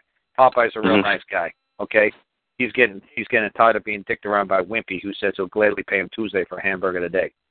So he says, you know what? I don't want to go and break Wimpy's kneecaps, but you know what? Pluto will do it. Pluto will bust up Wimpy good. So you know what? Pluto says, hey, you know what? How many notes do you have there from Wimpy? How many IOU notes do you got? It's like, I got $1,000 worth of IOU notes. Pluto said, hey, I'll give you $20 for all of them. Popeye says, great. I'm just grateful to see Wimpy out of my face. You know what? Go collect $1,000 of notes any way you wish. And that's what Pluto's doing. He's going to go bust the guy up. He say, hey, you owe Popeye $1,000. You owe. I got $1,000 worth of notes on you. It's like, yeah, what are you going to do about it? I'm going to do the same thing I told Popeye. I gladly pay you Tuesday. Oh yeah? No, you know what? You're going to give me $10,000. $10,000? Yeah, it's interest, pays, fines, and penalties and fees. So if Wimpy knew the law, Wimpy'd say, well, how much did you pay for that damn notes? So Pluto could only collect $20 because that's only Pluto's got put into it. So Pluto only got $20 vested into that interest and that notes. That's all he can collect. So that's the easiest way for you to do it. See, Angela, I didn't answer that question. You just find the debt collector. You find the person who's collecting, and you say, hey, I want to see how much that you paid for these damn notes, how much you paid for this loan. You got to tell me exactly how much you paid for this, how much that you got into it, because I only have to pay you what you got into it. I don't have to pay what, the notes read. I only have to pay what you have into it. And if you go to my website, broadmind.org, there's a funny video on there that explains the holder in due course rule. What was that website again?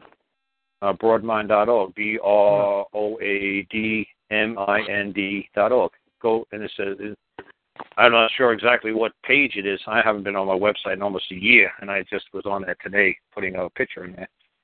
But it's the holder. I saw the holder in due course rule, and so holder in due course rule will make crystal clear sense to you. And then, like I said, it is whoever bought the paper, whoever bought the note, whoever bought the IOU. Technically, legally, lawfully in law, he can only collect what he's got into it. You can't. No man can claim more than his due. So if you borrowed $10,000 from me, I can't claim $10,001. That'd be usury fee. That would be a profit on my fellow man, and I can't make a profit on my fellow man. I can't charge you a usury fee. I think it's even in the Constitution you can't do it.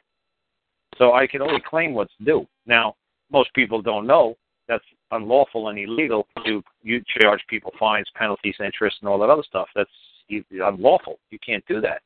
But most people don't realize it because we've lived with it our whole entire adult lives that, well, they're going to charge me a fine and interest rates and penalties and fees.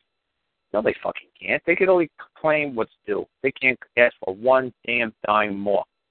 They can't do it. And when you say you can only claim what's due and what they've got invested, so you're saying like a third-party debt collector pays, $50 50 cents on the dollar for a debt. That's all he could get. That's all he could get. Not one dime more. He bought the note. He could claim what is due. That's the party. That's the holder in due course rule. I mean, that's why I got that funny video up there. It's a banjo music. It's a guy in a rowboat. I mean, it's entertaining. It's a cartoon. And almost all my stuff that I'm doing, I'm trying to find people who could put it in cartoon forms like that because people love watching cartoons. Now, even though I asked them to validate the debt and they didn't, in they have to. They have to validate it. They have to validate it. Well, it depends on what you claim what validate means. It's not so much validate it. To me, it's saying, okay, bottom line, how much did you pay for that debt note? How much did you pay for that? How much did you pay? You don't have to say validate it. How much did you pay? Show me the receipt. You must right, so I requested that along with the QSIP numbers and everything else, and I didn't see anything. Instead of using all that fancy, ridiculous QSIP, because QSIP is such a tiny part of the financial structure in this nation, it's minuscule. But people always go QSIP.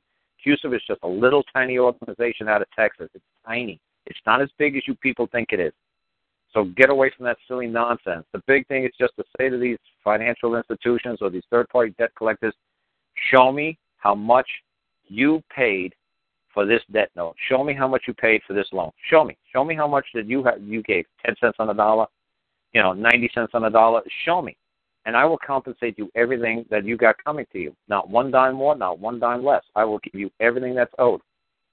And then once you give him that 10 cents on a dollar, he has to relinquish that note to you. He has to give you the IOUs. Just like Pluto, Wimpy, and Popeye. Once Wimpy gives Pluto that $20, Wimpy he could get the right to take those $1,000 worth of bills, $1,000 bills, back in his possession. Pluto's got to turn them over. Even though they're worth $1,000, he only paid $20 for it. Wimpy gives him $20. Pluto's got to give him $1,000 bills back. Oh well, that's the law, and every damn judge knows it. You guys don't know it because you're too busy watching, whatever, and you're too busy studying QSIPs and ridiculous nonsense like that you don't have to be studying if you just knew the simple basic law of this land. So if I requested how much it's supposed to be and they don't respond, then what? They will respond. Well, obviously, they will never respond. Bob and Susie and Billy might, but unless you know somebody named Susie They or Bobby they will never respond. There's no such thing as a they. You got to get these silly pronouns out of you guys' minds until you live a simple lifestyle. And stop. So I sent it to the chief financial officer of the company, and okay, you're right. You go talk to Bob, who's the chief financial officer, the CFO. Okay, you talk to Bob, the CFO, right? And I requested them to. Oh, go ahead. And you can say, "Hey, Bob, I believe you're the CFO. How much did your company invest into this note, this loan, this debt that I owe to Bank of America?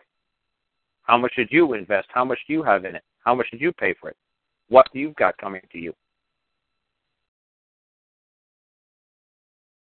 He might say that he bought the note flat outright, or he might say he's going to collect a portion. He didn't buy it, but that he's got he's a third party in the debt collector, but he's actually working as a contractor for the bank, and he's going to get 10% of whatever he collects. He could also go down that route with you. That could be an option. He could be a contractor. So I already did that, and I gave the chief financial officer 30 days to respond, and I received nothing at all. Okay, so you said you're right. You didn't write to Bob. You wrote to the CFO. You can say, but Bob. I put their name in there. Yeah, whoop-de-doo. You got to say, "Hey, Bob, I believe you're a man. I believe you're saying that another man, I owe you a debt. How much do I owe you, Bob?" Did you write him a note like that? One-syllable words? No, not you, man. No way in the world. You stuck to one-syllable words. No way. And like I said, when the judge in England said, somebody called me up from England, he says, "Holy shit, Karl, you're absolutely right." I said, "That's right, but right about what this time in particular?" He says, "Right there in the middle of the trial." He says, "I started doing this common law spiel, and the judge told me, stop right there." The judge said, "If you want to play this common law, and I think this is what you want to do, I think you're trying to move on to common law." And he said, "Yeah, you better stick to one-syllable words. You start using these fancy, legal, mumbo-jumbo, 2-3-syllable words, you're going to lose your court really quick." So, let me give you advice, the judge said to this man. Keep it to one syllable words. What do I owe you, Bob? That's how you have to write your letter. Yeah. None of this Q-sip, none of this crazy nonsense. What do I owe you, Bob? Okay? Once you start learning how to talk to each other man to man, holy crap, you're going to start laughing your ass off when you realize how simple this shit is. Man to man. Simple. Okay. You're making this way too effing complicated. See how other people are watching Dancing with the Stars? You're just getting way too damn complicated for your own good. You're wasting too many years of your life on stupid shit that you need to know. Okay. Yep, just keep it simple. Say, hey, Bob, how much do I owe you? I believe you're in charge of this company. I believe you're the Dr. Frankenstein behind the Frankenstein, and you're the creator of this little monster. This monster is stepping on my life. And I'd like to know what's it going to take to get your monster off my back. How much do I owe you, Bob? Okay. Just talk to Bob man to man, and you'll see how amazing this works. Like I said, my uncle was the president of a bank, Banco de Ponce. Now he's the vice president of Visa. My mom was a Fed, tax auditor for years. I talk to them just like I'm talking to you. They're not monsters. They don't got two heads. They're not green. They're normal people. You talk to them man to man, you can't believe how easy the magic happens. You can't believe how well they talk back. But you start talking to them all fancy mumbo-jumbo bullshit, you watch how legalese they'll go up on your ass. They'll lawyer up on you in a heartbeat. But talk to them man to man and see what happens. Okay. Yeah, pretty simple. Say, hey, your little monster's causing me harm. I'd like you to back that monster off. What's it going to take, Bob? Talk to me man to man. What's it going to take? And you'll say, holy shit.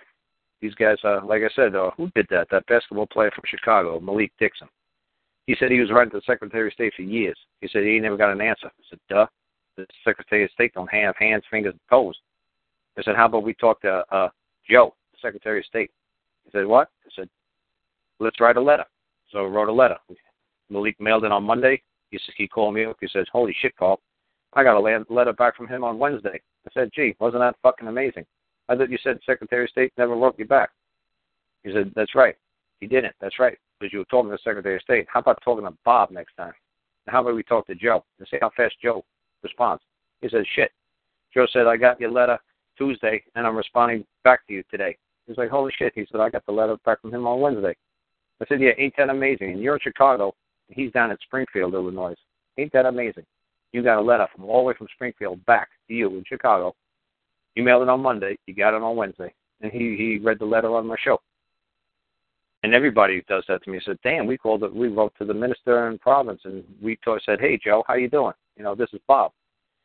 And they wrote a simple letter. 2-3 sentences, boom, done. Don't write any of these freaking novels. Don't make it one page. Nobody wants to read no one-page letter.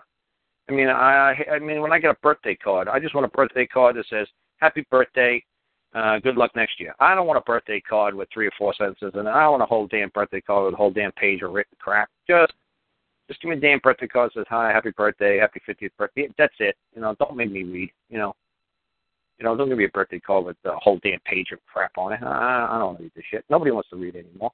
So make it simple. Hey, Bob, you got this little corporation, a little creature, little monster eagles running around here, man.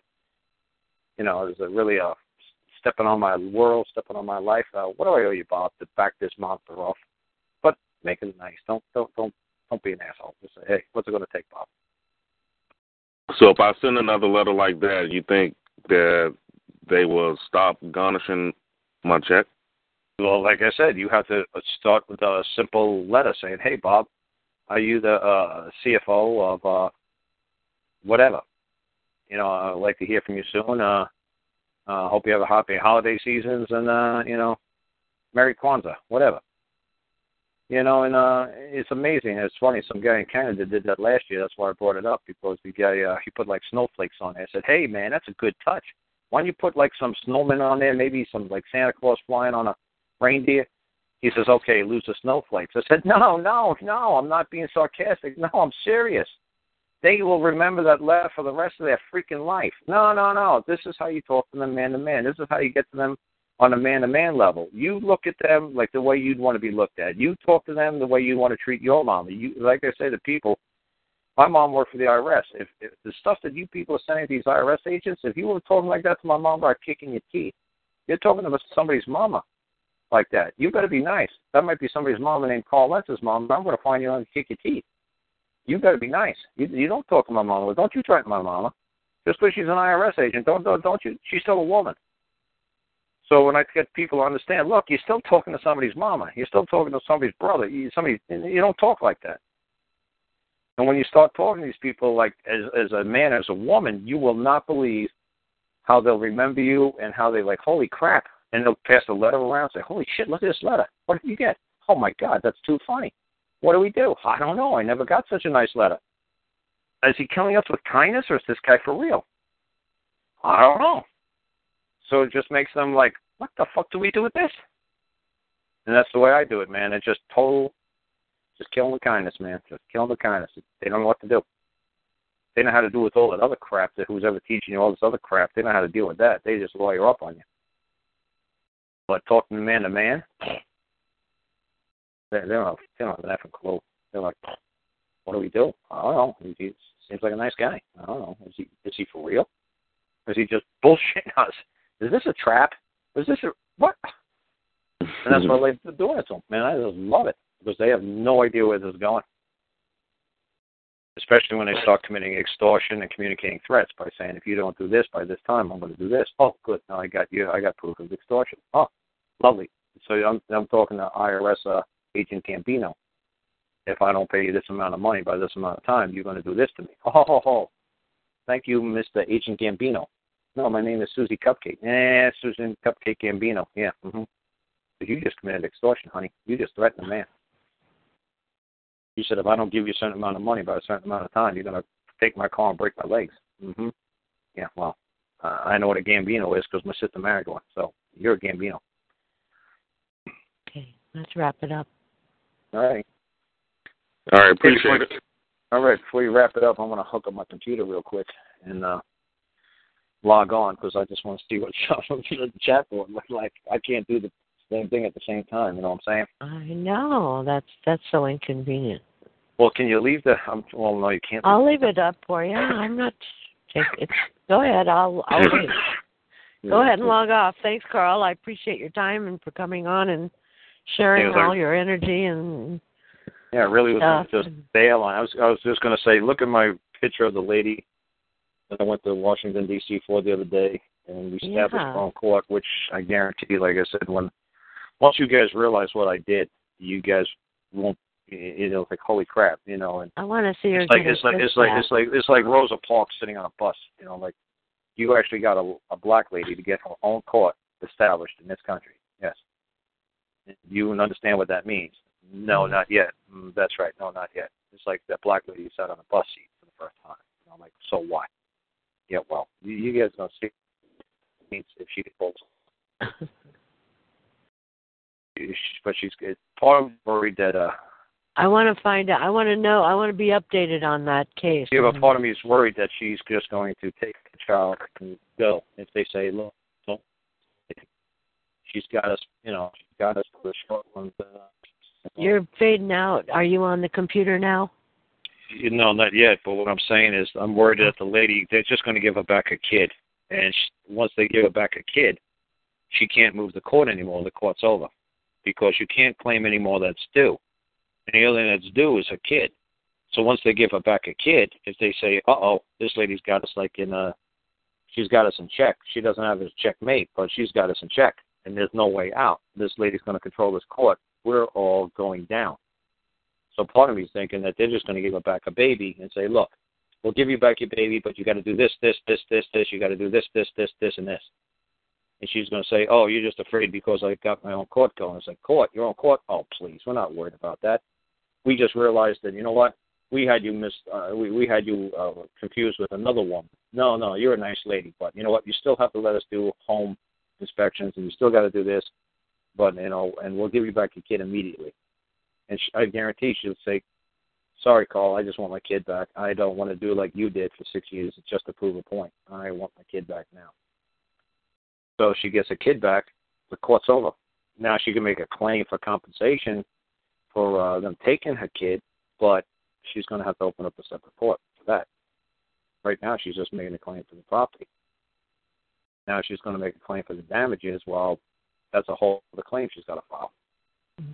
And then they're going to see that one coming, and that one's going to be a lot harder for her to get through. So a part of me is thinking she's just going to get the kid, and everybody's going to be like, yay, Karl, you got another kid back. It's like, damn, no. The kids are a dime a dozen. Everybody gets the kid back. That's not the big trick. The big trick is to actually have a court, move a court, and control the court. That's the fun part. Get the governor in there. Get the man who's acting as attorney general in there. Get the man who's the commissioner in there. Get the man who's the sheriff. Show people that these public servants can be called into your court. And then I'm sure if they say, just give it back a kid. You know, she's a nice black lady. She's a nice little black kid. You know what? Dime a dozen. Who cares? Just give it back a kid. We'll go get it on the next kid. We'll promise the foster care parents adoption of the next kid. Whoopie-doo. You know, and it's like, lady, I know if she takes the kid, you know, this whole showing people how to move the court and how to get the man who's acting as sheriff, the man who's the governor, strip them of their titles and get them to stand into your court as a fellow man and hold them liable for what they've done to you and your child and your property all this time, that would be amazing to watch. And I'm sure they're going to realize, holy crap, just like they did with Jonathan and Jesse. When Jesse she was the last one to talk that day, she pointed and said, I was robbed by that woman, and I ordered you to restore my property. And the judge said, don't you want why she robbed you? And she said, I don't care why, you know, robbery is wrong. If you jumped over this bench and raped me, rape is wrong. Wrong is wrong. Do your job. Stole my property. And the Crown came out the next day when judge went in recess that for the rest of the afternoon. The next morning, the Crown said, if they were scared, you know, who wrote this? And then Jesse was like, well, she wrote it. And it's like, you know what this means? It's like, you got to give us back our property. No, that's not what it means. You got to give us back our children. That's not what it means. You realize what this piece of paper says? She's like, you just got to give us back our children. No. Well, the Crown prosecutor said, well, whoever wrote this, tell them we're scared shitless. Okay? And when do you want your kids back? Because what I wrote for that lady has nothing to do with getting her child back. Okay, yeah, great. You're going to get your kid back. But you really know what you're holding in your hand. And Jessie didn't understand what she was holding in her hand. And this black lady, I guarantee she has no clue what she's holding in her hand. I know what she's holding, and eventually, like I said, the judge explained to the Crown prosecutor and the 20 witnesses, the 5 cops, the social workers, the guardian ad litems, the lawyers for the other kids. He explained when he went into recess, you understand you're all accessories after the fact of a robbery. I have to report every single one of you people as accessories to the crime of robbery. And they removed all their affidavits from the case file, all the cops, everybody. They removed everything from the case file. It's that powerful what that lady's holding. Now, you guys are like, well, she got a kid back. Whoopie-doo, that's one kid out of millions. They're going to keep doing it because a million women are going to have to learn how to open up their own courts, which is going to be impossible for me to do. Just teach a million women how to open up their own damn court. But if one woman could show how it was done, the media is going to pick up on it. They're going to be like, what did you do? Did you just summons the governor? Did you just summons the sheriff? Did you just summons the attorney general? Did you just summons the commissioner? No, I summons the man who acts as a commissioner. I summons the governor who acts as a commissioner. I can't summons the governor. That's impossible. I can't summons the attorney general. That's impossible. But I summons the man. And the people on TV are going to be like, yeah, we've seen all these fancy people coming up to this courthouse. Your courthouse? No, not my courthouse. It's the district courthouse. It's my court. I'm the Molinera court. They all had to appear before me. What? Yeah, it's my court. They had to answer to me. Why? Who are you? I'm a woman. What does that make you? Pretty damn powerful, you know. I think the Constitution says we're like the sovereigns and you're our subjects and our servants. And yeah, I think you have to answer to us. We're like kings here, every one of us. Really? Yeah, and you're public servants. So, yeah, and I explained to them how the law of this land works. So, see, what she's holding is extremely powerful. I think she's just going to be happy to get a kid back when she doesn't realize what she could accomplish and how many people and how many, like, black kids she could let free if she just understood and really cared about other people other than herself, which I guarantee she doesn't. I guarantee she just cares about getting her own damn kid back. And that's what I'm saying. That's what I'm different than a lot of people, because I could have get my kids back. I could have blinked my eyes and got my kids back. That's how simple it was to get my kids back. They just wanted to get my kids to hell back to me, so I'd let the state of Alabama alone. I said, oh, no, this fight ain't over. I said the same thing to my kid the other day. I said, look, this fight isn't over. I said, I haven't hugged my kids yet. I haven't kissed my kids. I haven't bonded with my kids. I've been here since March. I said, kid, this fight ain't over. As far as I'm concerned, you're still in Alabama, and I'm still fighting. I said, I'm not giving up. I said, this ain't never going to happen again. I said, not while I could do something about it. I'm going to make sure this ain't going to happen again. I'm not going to get comfortable. I'm not going to play daddy. I'm not going to hug you. I'm not going to kiss you. I'm not getting involved with you guys. I said, I still got to fight. I said, once the fight's over, I'll come home. But until then, I'm still fighting, kid. I ain't giving up. I said, I got things to do still. I said, so my kids understand. Like I said, my brother said to me, hey, we woke up one Saturday morning, your kids were watching you on that big screen TV downstairs on YouTube. I said, yeah, they can watch me more on YouTube than they see me living right next door to them. So they said, they know what their dad's doing. So like I said, I hope this lady understands, the power she has and what she can accomplish. But I think she's just going to be happy to get a kid back and go on with her life. I really do. And if they give her a little bit of pocket change, she's definitely going to fail. She'll. But make sure you clue her in on what she's got. What I try to, but people, when somebody tosses you, somebody tosses you a bag of beans and say, here you go, here's $1 million and here's your kid. That's what they offered me. And my sister said, take the money. And I had to put the phone on mute, and I told my sister, would you shut the F up? I said, this ain't about the money. I said, they're going to keep doing this. I said, you don't understand. This is pocket change now. This state's worth $38 billion. I said, that's what they even have in the books. I said, stop. This is dropping a bucket to them. This means nothing. And then what about all those other kids they got that they're doing this to? I said, no. No, it don't end this easy. No, we're not just going to get paid off and walk away. I said, it ain't over that easy.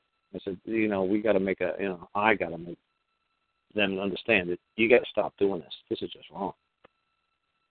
You guys know what you're doing, and this is just evil. This is just cruel. So it gave me a reason to do something else other than just, worry about watching Dancing with the Stars and watching the kids play soccer. So it gave me something else to do. Well, good. I'm glad. I'm glad you're doing it. I'm sure a lot of other people are glad you're doing it also. You've taught us all a lot, Yeah, well, give me 5. Let me hang up and give me 5 minutes to log on, and I'll log on and I'll tell you I'm there. So let me just hang up right now. All right. Good night. All right. Yeah, just hang on for 5 minutes though. Don't. All right, I won't hang up. All righty. Goodbye. Have a good one. Good night. Have a good weekend. So we'll stay on here. I won't even end the recording because I'm not sure if I end the recording, if he will still be able to log back in. But so let me see here. Where is he? Sorry, Akila. I just now seen your hand is up. Sorry. He's logging off. How are you? I'm fine. How are you? Okay. Just wanted to make a little announcement, if you don't mind. What? I'm going to Canada next week. You going to Canada? Correct. Oh, how exciting. Oh, yeah. And I should be there a week, and there you go. Oh, just a week, huh? Just a week is good enough right now. Yeah, you should be there at least 10 days if you really want to check it out. But now it's getting to be winter. It's freezing there, so maybe not a good time of the year. There you go. I'm looking for Karl here. I don't see him. Is he logged in yet? No, he's not. So I guess he's trying. You going to go there to help somebody, or you going for a trip, for a vacation? Vacation, but if anybody needs some help, if I can help them, I will. But that's not my main purpose of going. I'm just going on vacation for right now. Oh, that's nice. Yeah. Well, good for you. I'm jealous. Come with me. Yeah, I wish I could. Oh, yeah. No, I can't. All right. I have too many responsibilities here, and oh, yeah. got to take care of business here. Karl, are you coming on this chat room or what? What's he doing? I had to go make a pee break first. I don't know. But I've got the recording. It's still going. And all right, well, go ahead. I'll stay here. Well, I'm waiting. I have to wait for him to come on. He said 5 minutes. Well, hasn't it been 5 minutes? I don't think so. Maybe 3. Oh, okay. Well, you can go and come back. Yeah, I don't have to terminate. Let's see. I can stop the recording. Let me end the recording, but I'm not going to terminate the call. I'll leave it on here. So, all right, everybody. It's been fun. Good night. God bless you. I love you, and see you next time. Bye-bye. All right. Good night.